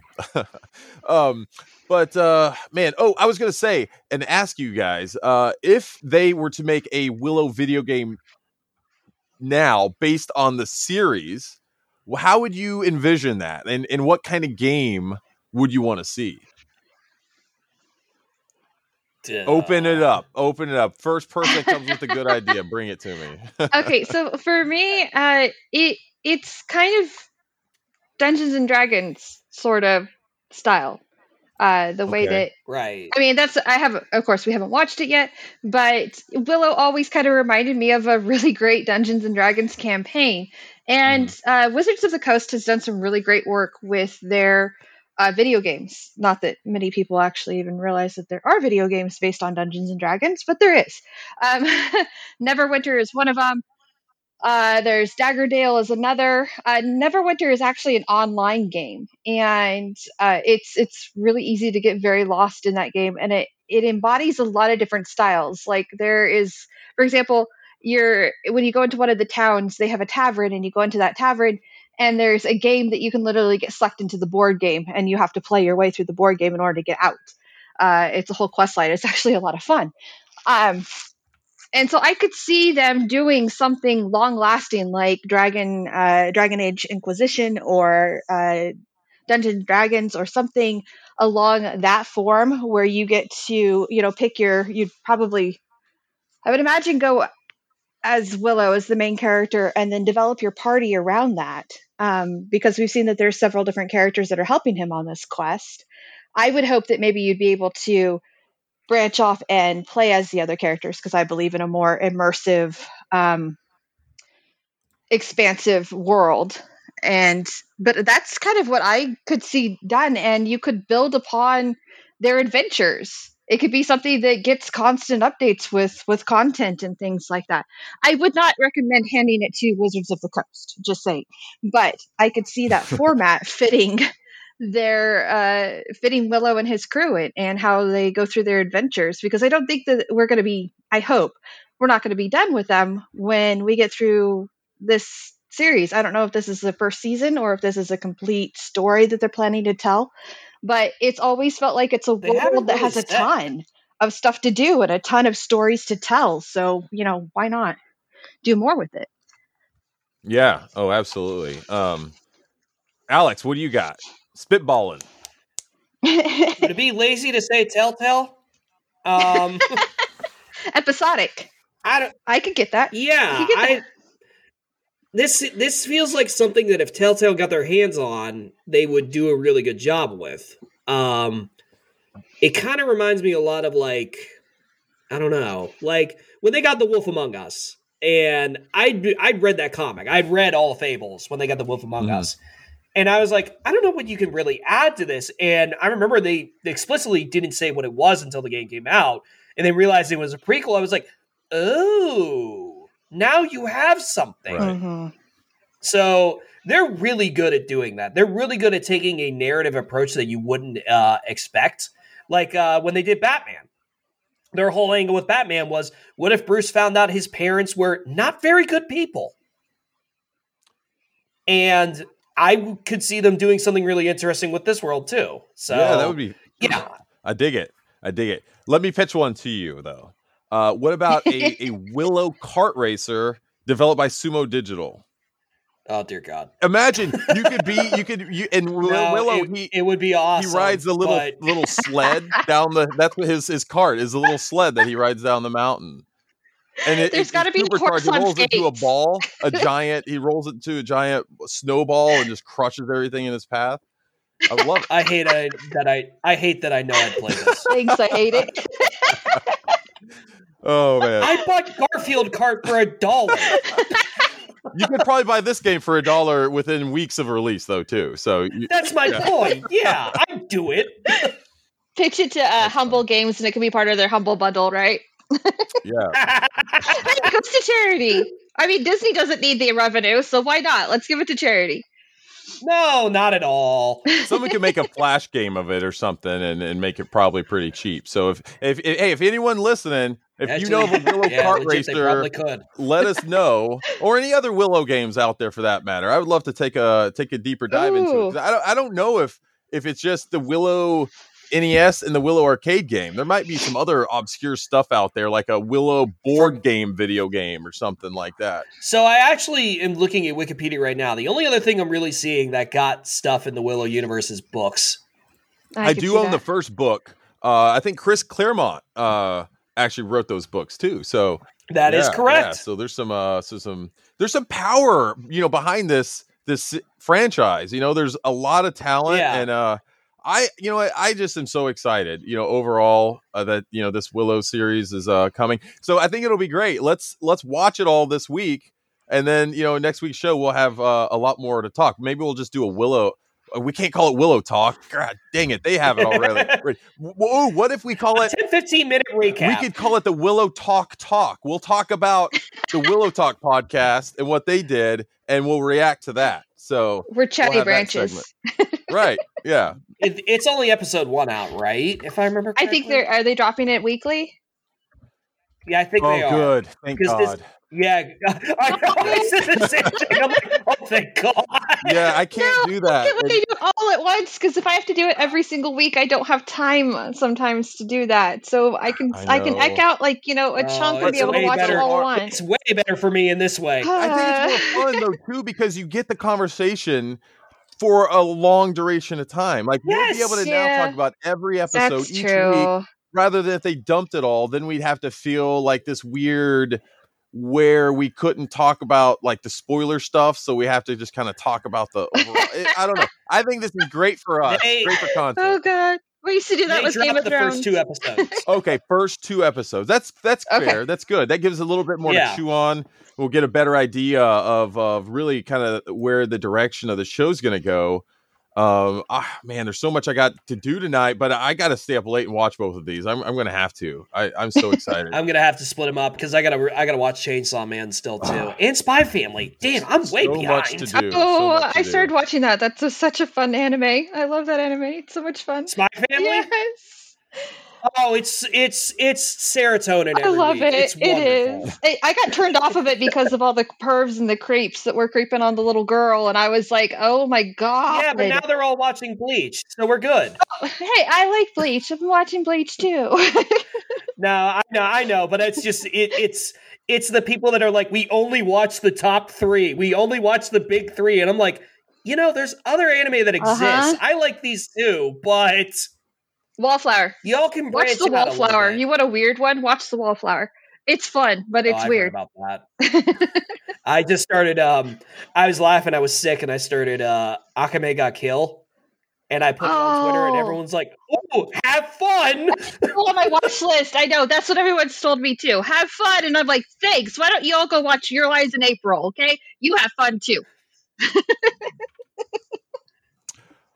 I'll say, Alicia, why don't you just go ahead and keep rolling and tell us what else you've been watching and playing? Because we started there. Let's just keep it going. So actually, I'm on the last episode of Lucifer. Finally, Ooh. I have been working through this thing for like 6 months. No joke. So the problem is that my little one, he has sleep issues, and so he doesn't go to sleep a lot of times until like 11 o'clock at night. And so that means mom doesn't get any time to watch unless I want to be in bed at like 2 or 3 or something like that, right? So every once in a while he goes to sleep at like 9, and that means I can sneak in a couple of episodes here and there. So I'm finally on the last episode of Lucifer, and I'm pissed because I'm pretty sure they're going to kill him. And so, yeah, I've enjoyed that a lot. And after that, I'm hoping to pick up Sandman because they're in the same universe and they're done by the same guy. And it's awesome. So I'm looking forward to that. So, and then we finished up Dancing with the Stars. And this was kind of a big season for me personally because they had Selma Blair on there. And she came out a few years ago and said that she had MS. And we also had Daniel. Oh crap! What was his name? He was in Coda. He won the Academy Award actually for that. The deaf guy. Yeah. So we had we had big representation in this season when it came to disabilities, and he actually made it almost to the semifinals, and then they kicked him off in Daniel favor. Duran. Yeah, they kicked him off in favor of somebody else. Is that it? Okay. And it just killed me because for him to perform was really difficult. He can't hear. He's completely deaf. And so the only way that he was able to dance was by feeling the vibrations of the beat through the floor in his feet. And then he had a really great partner as well who helped him, through these different things. But their second to their last dance, they actually did a spot where they turned off the music through half of it. And they just danced. And everybody else had to experience what it was like for him. And it was astounding to experience that. Because I've actually worked with deaf people. And unfortunately, in my family, hearing loss is something that we all experience. So I'm terrified that it's going to happen, but it's a possibility for my family. So the idea of losing music to me is absolutely terrifying. It's like literally my lifeblood. I don't know what I would do without music. And so for him to show what it was like to do that was incredibly empowering and just absolutely amazing. And then you had Selma, who has MS. She got diagnosed with MS about 4 years ago, and it took her down. That's why we haven't seen her. If you remember her, she was in Cruel Intentions. She's been in a number of movies, and then she kind of dropped off the radar. And it was because of this. And there are days that she is unable to walk because of it. It's extremely debilitating. And she shakes, and it's really hard for her to control her muscles. And so imagine attempting to learn ballroom and Latin dancing every single week with your body not in your control. Now, I have been going through some things, and we're pretty sure that I have what's called neurological tremors. And it causes me to have uncontrollable shakes where my body literally feels like it's having mini earthquakes. And at that point in time, I can't hold anything. If I hold something, I will drop it. At times I can't walk. It's extremely difficult to go through. And so to have someone up there every week go through that, and she had to bow out because it became apparent that it was affecting her health in a very bad way. She was pushing herself to a limit that was not healthy for her, and it could cause massive repercussions later on down the line. So she had to bow out of the competition. But to watch her every single week go through that, and the amount of power that she gave to all of us was just astounding. And so I didn't care who won. I know it was Charli D'Amelio. I don't care who won. What really won the day for me was the fact that we gave the spotlight to two people who get underrepresented every single day. And you watch them do incredible things, and they touch the lives of everyone that was watching. And it was amazing. And so if you don't like Dancing with the Stars, at least look up Daniel and Selma's dances, because they were amazing to watch. And no, they weren't technically perfect, but they were creative and they were beautiful, and they put in 10 times more work than anybody else just to make it onto that dance floor every single week. And so it was really incredible to have those examples, and I honestly think that we need to see more of that. I mean, Coda was astounding because of the fact that it was some of the first times that we had seen a deaf person cast in a deaf role. And then he won the Academy Award for it, which it was well deserved. He should have. So, I think it's when we talk about diversity, we tend to talk about including, trans and gay and black and Asian and all that kind of stuff. And we tend to forget about the disabilities and how much we are not recognized. And that's why it's a big deal for me in the gaming industry too, to constantly look at that. What kind of accessibility features are these games offering us? Because we want to play too. But we don't necessarily. Important. I mean, that's absolutely important for 100%. We don't always have the things that everyone else does. I mean, I'm not kidding. It's really hard. Some days I can't hold my controller. So it would be really nice to have one of those. There's been some developments when it comes to accessibility controllers and stuff, and it would be nice to invest in one of those eventually. So yeah, that's just kind of, there's my little spiel, but no, that's awesome. But it was incredible. So that's what I've been up to. Have you been playing anything you want to update us on? So I started a little bit ago the cult. Honey, I joined a cult a couple weeks ago. I actually played it on stream as part of our indie showcase, and I'm addicted to that game.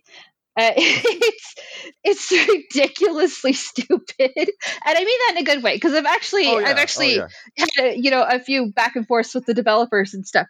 But it's very simple once you get the basics down, and you get to pick like what you want your cult to be about. So the cult that we picked for Megavisions is we're the cult of the worm.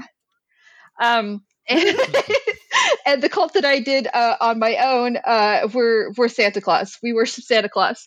So, so I have little elves. Did you play Cult of the Lamb at all? I didn't. No, I read your review though. So absolutely loved it. Yeah. Did anyone else on the team play it yet? Because it sounds like that's right up your alley. I think this is really seriously laid back. It's much more sim related than anything. Gotcha. Okay. As far as that goes, but it's like I have to make sure that like they have requests that come in, and one of them was like they want a maggot pit because it's rejuvenating, and so I have to like do all the research so that I can build one of those things. And when you go past it, it makes this squishy noise in your headphones, and it's like, oh, this is so gross. But there's this little person sitting in there with its little elf hat, totally happy and content that it's in this pit of maggots. And I'm like, oh my God, this thing's just so nuts. And you have to keep people from finding out about you, because the police will come and shut you down if you're not careful. And it's like they'll rate you, and then there's like things that'll happen in town. Like there was a meteor that fell, and then I couldn't send out any of my elves on quest for like 48 hours, which meant that they're like all sitting there just really bored. It was like, oh God. What is this called? It's called Honey, I Joined a Cult. Okay, I'm mad. It is just absolutely. I am. I was like up till like 4:00 in the morning playing it. I'm like, I need to go to bed. So it's Team 17. Yes, Hell yeah! Yes, it is so much fun, and it's seriously laid back. Honestly, I wouldn't be surprised if they made a mobile edition, because it would be perfect as an idle game. It really would. So there's certain things that you could set up in advance. You could schedule them. You could schedule your elves to do different things, and then they just do them. You don't really have to do anything about it. And so it could be a great idle little game, like but it's stupidly addicting. And I'm like, how many other cults could I possibly make?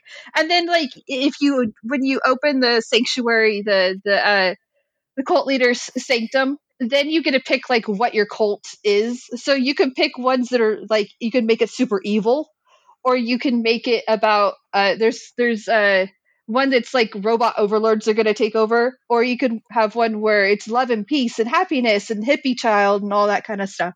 So it's a lot of fun. It's kid friendly for the most part. I haven't really seen anything that's that you have to worry about your little ones, nothing like that. It's relaxing and silly, and I need more gummy bears because I sacrificed all my gummy bears while I was playing it.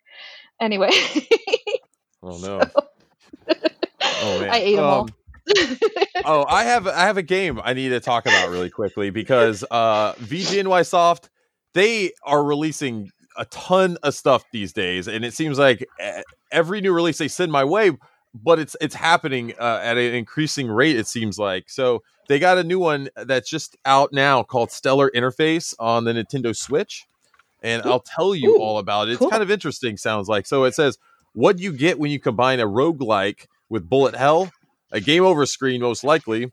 You'll be seeing a lot of those in Stellar Interface as you fly through randomized galaxies and collect randomized power-ups, making each journey a unique experience.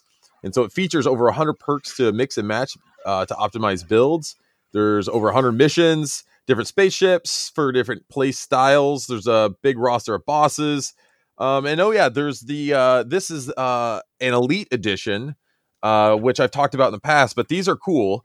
They're more of a higher tier release, I guess you could say. And this comes with it's limited edition. It looks like it's a 4,000 print run. So, and it has a serial number on the back and a certificate of authenticity inside. There's also the 24-page booklet. So, you know, we love the print materials here at Megavision. So, yeah, I'm looking at it right now. This looks cool. Yeah, it's an interesting take, and I will say it seems like especially on the indie scene, you get like 2 or 3 different genres a lot of times, just like kind of thrown in a blender, and you see what comes out of it. But this one's an interesting one, roguelike and bullet hell. So I will be playing this, and I am going to be doing some playthroughs and stuff on our YouTube channel. So that will be coming out hopefully later this week. As I get through that. But I did want to kind of just quickly talk about it when I had a chance. And also with these ones, they're kind of cool. You can't see it or hear it right now, but they have a metallic finish to the cover, which is kind of neat. What? Kind of stands out a little bit. So you can go ahead and get this now over at VGNYsoft.com, their web store there. I think it's shipping now. Go check that one out. Yes, I'm literally looking at the page right now. It is up on there. I completely forgot they also have a bunch of Dreamcast games on there. I was going to say, I have all of their I have a ton of their releases right here. And they're just killing it. Yeah, they got a ton of Dreamcast stuff out there. I don't know if the VMUs, they had the Hermes limited edition that came with a green VMU. I don't know if those are available anymore, if they're sold out. These guys are killing it. They're doing a good job. So, yeah, tons of stuff over there at VGNY Soft. And outside of that, I got in on some Black Friday deals. I got Atari 50 for, man, how much was it? I think I got it for like $20 I've heard that's really good. $30 at Amazon. It is awesome. I'm just kind of really getting through it. I've only just kind of gotten through a surface level of the game. But this is like of history of Atari. You know, they have this awesome timeline that you can go through, and along that you can play the games, you can read articles, you can look at like scans, high res scans of stuff, and there's also great interviews, and they did a great job. I think that they worked with the Video Game History Foundation to get a lot of these like high res scans, and everything just plays really well. I will say it again, Digital Foundry. I watched an interview with them where they kind of broke down some of the just how well they do the UI and how quick the menu system is. They had someone from Digital Eclipse there talking about that. So this game is awesome, and it's a great way to kind of experience Atari and those games that just span, from the 2600 all the way to the Jaguar. And there's what is the handheld system? The Lynx. They even have Lynx stuff on there. It's crazy. Oh my god. Yeah, and so it's a great way to jump through it. And granted, a lot of these games don't play so well anymore, and they're not the greatest experiences. So you probably only want to play them for a short amount of time, and they do a really good job of giving you, some fun ways to do that. So I got this for $30. I can't believe it. It's a brand new release and it's already marked down at $30 for Black Friday, and who knows? It's Cyber Monday, Cyber Week, whatever they want to call it. I mean, I think they're going to be dropping deals on a lot of these games. So keep an eye out on Atari 50. You definitely should pick it up if you're interested in. And if you can't get it now because of Christmas shopping, wait till the day after Christmas when they bring all those deals back. Oh yeah, it'll happen. I was also able to pick up Sonic Frontiers for $30 at Walmart. That one, hey, can you imagine, half price already. I don't know. Yep. If that says anything, or it's just one of those deals you get on Black Friday. But I don't think it's a. I talked about this. I think it's honestly that they know their market is kids, and that it's coming up on Christmas, and that if a parent sees a $30 Sonic game, they're going to grab it. Yeah, I think it's a good idea. If they could carry that through the holidays, that'll be interesting. It still hasn't gone up on Amazon, so I think that's the plan. Wow, permanent price drop. Heard it here first. Yeah, breaking news. At least I haven't seen it. I also got Death Stranding for $10 at Best Buy, but I haven't picked that one up yet. I figured, hey, I can't. It's crazy how you can get so much of these first party Sony games for dirt cheap if you wait and hold out for a little bit. Nintendo, nowhere near. No. You know what I mean? It's just so crazy. If you want a Nintendo game, you're dropping. Yeah, and they're both Japanese-based companies with just completely different strategies there with their first-party games. So it's interesting. But yeah, I did pretty well on Black Friday. I don't know if you all bought anything for that, but I did get a few pickups I just want to kind of mention there. With that said, let's just quickly, we're going to be wrapping up the show. We're approaching hour 46 minutes or so. Yeah, we had a lot to talk about. There was so much going on, and we have. Damn you, Mario! No, and you know what? It doesn't stop. There's so much going around all around. Megavisions. There's some stuff I want to talk to you about the magazine, some important magazine stuff. So if you're hearing this, I'm sorry, but it's probably already too late to join in on the Patreon to secure issue 3. The deadline for that is tonight. But by the time you're hearing this, it'll be too late. I apologize. But don't worry. We always print additional copies. So we'll have those available on our web store when those once we fulfill our Patreon orders. That's typically when we launch it on the web store there. So you will still be able to get it.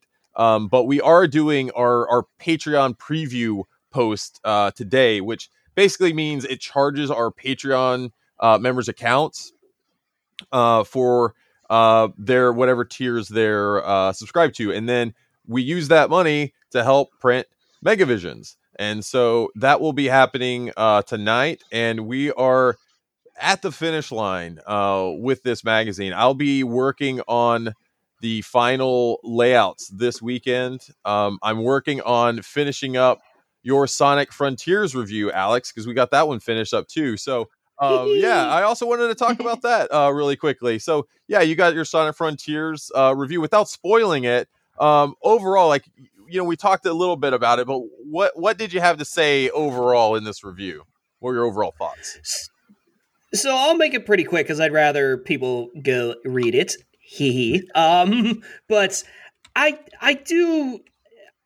did really like it. I understand it's flawed. I gave it a 5 out of 5. I understand it's flawed, but this is the most excited I've felt about a Sonic game in years. And considering it is my pride and joy in terms of video game franchises, because it's the first one that ever got me into gaming, the fact that I can actually be excited about a Sonic game, about the Sonic franchise again, is enough for me. It really is. Yeah, that's awesome to hear. I like I said, I only scratched the surface in that, but I'm really enjoying just how kind of chill the atmosphere is. There's a good vibe to it, and it's fun to just jump in those classic Sonic levels and stuff, and just you get a little bit of all of that, and I think they got it, and they're not pointless, right? Yeah, absolutely. So I think they have a good formula there, and so yeah, that review is going to be in this issue of the magazine. So I'll be finishing up that this weekend and then turning my attention towards our cover story, which is going to be a bit of a beast. The idea with that one is it's going to be more of a complex layout, more similar to kind of what we were doing with our legacy issues 7, 8, and 9. If any of our listeners remember those issues, those are the ones that Sketch was doing, basically laying out like by hand and creating in Photoshop. It was so intricate and crazy what he was doing, but we're gonna approach that, but do it in a kind of a different way that won't take me so long and everything. So that will be interesting, but I'll be digging into that this weekend and really just hoping to put the finishing touches on a lot of things and everything. So we're in the home stretch there. I'm very excited. I also wanted to quickly just throw a shout out to our friend James Tokyo. I always mess up his last name, Tachio Tokyo. I'm sorry, James.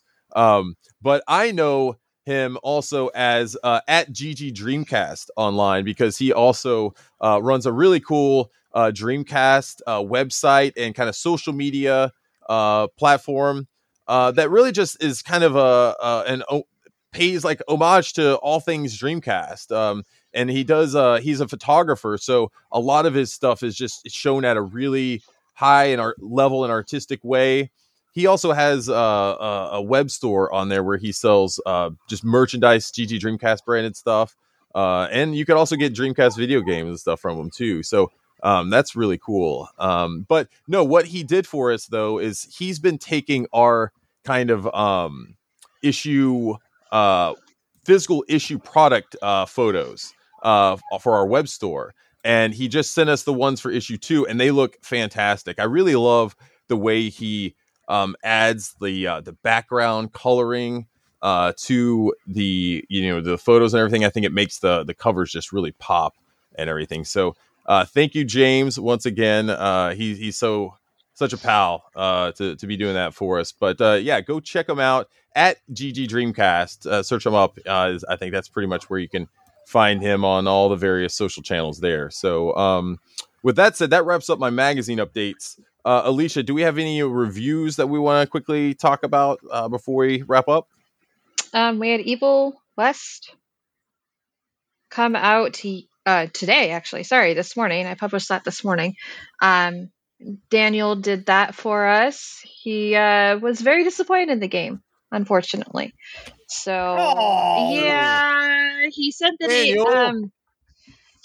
said that like the story was just kind of flat, and the combat he kept waiting to get invested in, and it was unbalanced. It just wasn't it wasn't a whole lot of fun, which is disappointing because I know I was really, really, really looking forward to this game, and I know that several of us were looking forward to it as well. But he said it's gonna scratch the itch for some people, but it just wasn't.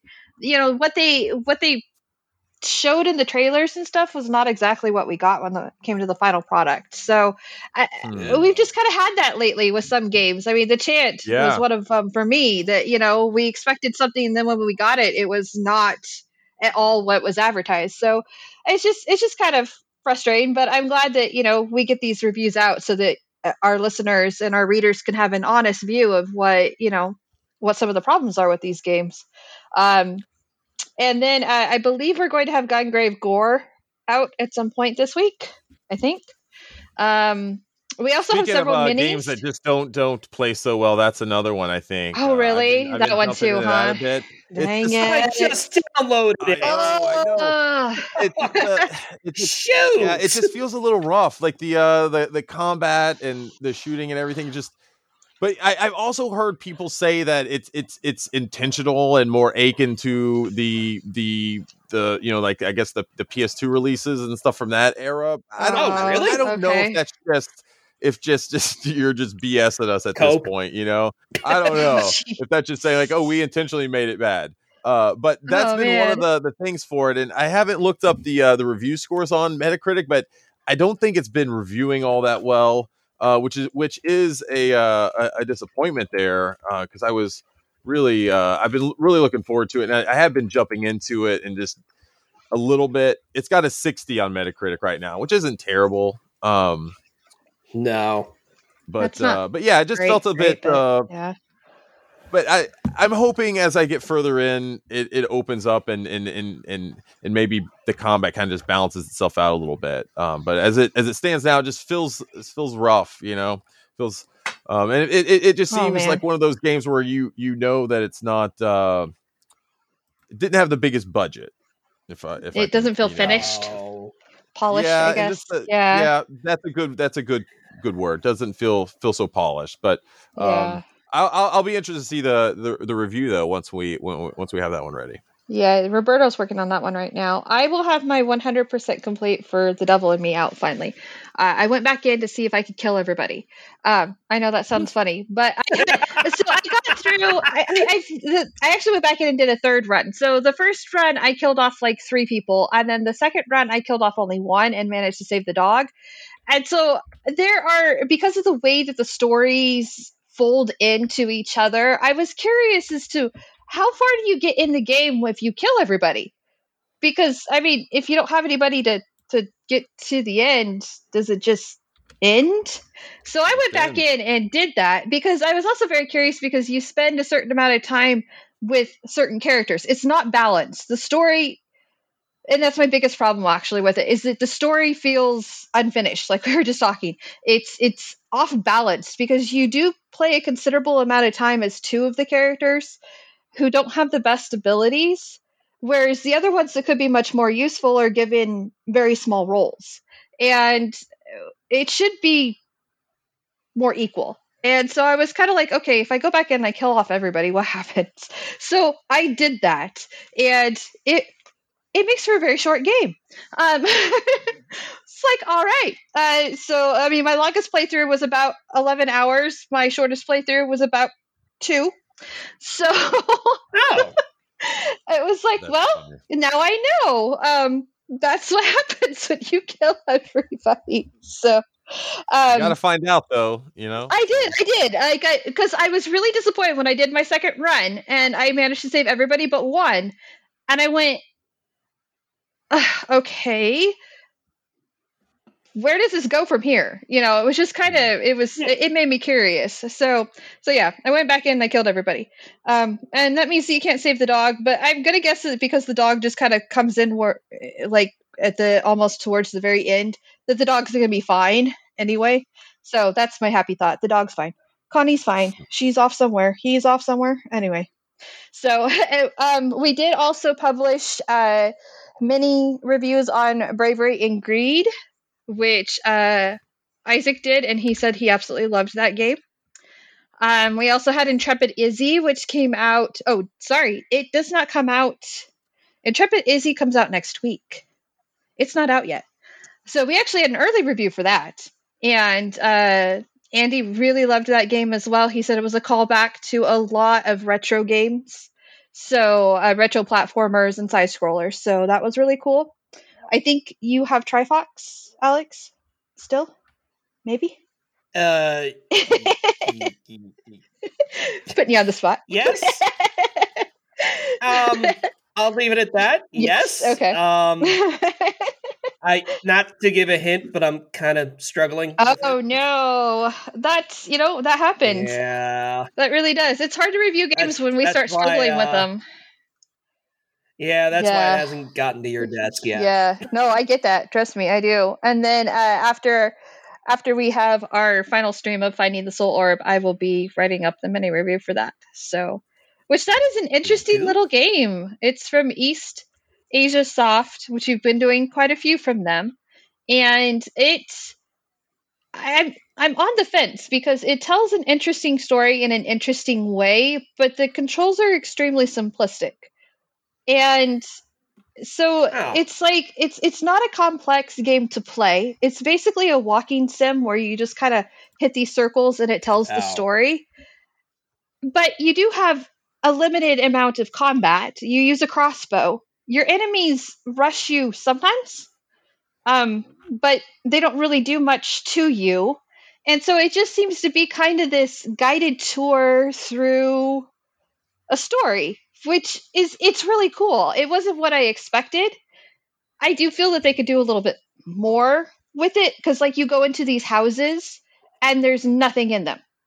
And for me, I'm the Skyrim girl. I will dig through literally everything. And so I'm like looking in all the little baskets and there's nothing here. And I'm like, okay, so I am enjoying the game, and the few that were in on my stream last week were enjoying it, which is why we're finishing up this week because I wanted to see how it ended. It's short. There's 12 chapters. We're on chapter 6, so we're halfway through. But it does kind of feel unfinished. It's approaching something awesome, but for now it's just good. So This sounds like the medium all over again.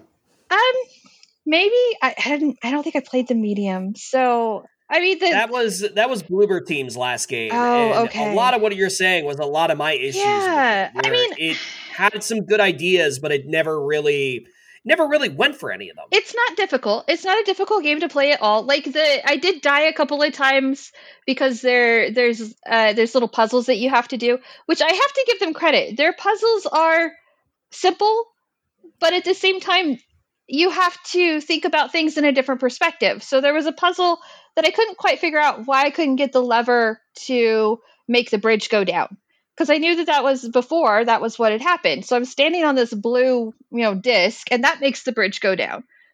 But the lever usually makes the bridge go down. So I actually had to backtrack and then come back and look at it at a different perspective to actually figure out, okay, if I stand on that and then I hit the lever with my crossbow, the bridge goes down and stays. And so it wasn't a tough puzzle, but it was something that caused me to think a bit differently. And so I have to give them credit for that. The puzzles aren't completely straightforward. They do require a little bit of looking at it kind of sideways and figuring out how that works. And the story is engaging. I'm very interested in what's going on with the soul orb and the evil wizard and the town that's starving. And I mean, there's just this, this medieval fantasy thing that's going on. But at the same time, it still feels like there could be a little bit, it's kind of open world. There could be a little bit more exploration to it, or a little bit more, maybe a little bit of crafting so that you could upgrade your crossbow or just something like that. It just feels like it's missing something. So, I mean, I would definitely recommend it. It's not very expensive. I think it's like $4. It's not going to break your bank or anything. But I would like to see, because it is an exclusive for East Asia, I would like to see them do maybe a little bit more when they decide to handle this kind of game again. So, and then maybe they could do like Stellar Interface and add make it like a bullet hell. Also add that, or maybe a roguelike. A bullet hell. How am I going to fight a bullet hell with a crossbow? There's ways. There's ways. Do I have to fight the gargoyles and the werewolves still too?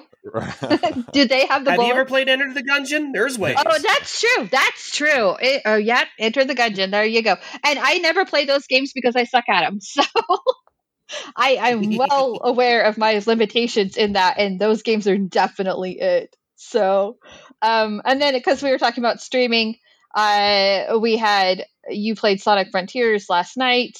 And then Drail will be playing The Night Witch on Friday. There's actually a bit of a funny with this. So I got this emergency urgent email earlier this week that was like, if you have the consoles, don't play it. And I was what is going on? So immediately I was like, I got a hold of Isaac and I'm like, I don't remember. Did I give you the console or the PC? And he's like, it's the PC. And I'm like, okay, it's fine. So the glitch on consoles. The glitch on consoles was making her speed up super fast. Oh, that's so funny. she'd go through, because it's got this kind of like a platformer sort of thing, and she'd go through different areas, and apparently she Sonicked through them, and it was happening repeatedly on console. And so they were like, don't play it, we're sitting on a patch, just hold on. And I was like, yeah, but now I want to see that. I want to see you this. Want to play it now. That's what everyone wants to do. I want to play it now. I want to see her zoom across the screen. And apparently, because it understood its boundaries, she'd bounce off the side of the screen. This That's is funny. awesome. I see. It seems like I always try to talk about Dread Delusion around this time in the podcast, but I will talk about Dread Delusion because they had a similar glitch that happened in their game. They were telling me about where you could stack speed spells, and it would just make you go continually faster and faster and faster, where you're just zooming around the whole map. And they decided to keep it in and make it like an unlockable thing. So I think stuff like that is fun. I hope that maybe because of this, if it becomes like a thing, maybe they'll go ahead and add it in later on as like a fun option or something that you could do. But that's funny. So. That is funny. So unfortunately, we won't get to see that Friday because he has the PC version of it. But too bad. Yeah. Awesome. Okay, is that all we got going around on the stream side of things? Yeah, that we have ended. This was our last week for the Indie Showcase, so thank you everybody for coming out. And I am already looking at next year to see what we can do for bigger and better. I have some contacts that I'm making that I'm not going to talk about right now, but if they come through, we are in for some really cool stuff. So really looking forward to that, but we will see everybody next year. We're going to take it easy for December. Yeah. It's time for Christmas games. Ooh, that will be fun. So I don't have any I just want to. Well, there's the Grinch on Dreamcast you can play. Don't make me do it again. I don't have Dreamcast, so I can't play that game. I'm sorry. I'm very sorry. I can't play that game. Look, I played it for Waze last year. Let's leave it at that. And it still was a miserable time. We won't bring it back. We promise. So I was laughing because Corey was like, damn, you're committed. How do you keep doing this? Why are you doing this? That's funny. I do also want to just remind everyone to keep visiting the website where we're just continually publishing news, reviews, and previews on upcoming games. And you can also go and subscribe from there to our newsletter where that is just a great way just to keep up with all things Megavisions. It comes out maybe once or twice a month. And it has basically all the links and basically a breakdown of our various channels. And it's also a good way to get some sneak peeks at future Megavisions issues where we do some preview layouts and stuff like that you really only get to see if you're either a Patreon supporter or if you subscribe to the newsletter. So be sure to do that. And we promise we won't spam you or share your details with any of those weird third-party creepers out there that like to do that. So we won't do that. We'll only send you the Sega and Nintendo and retro goodness news. So we promise. Outside of that, just be sure to follow us on social media. We're out there on Twitch, YouTube, Facebook, Instagram, Twitter, and we do have some future plans for TikTok that I'm really excited about. So we will end up doing that.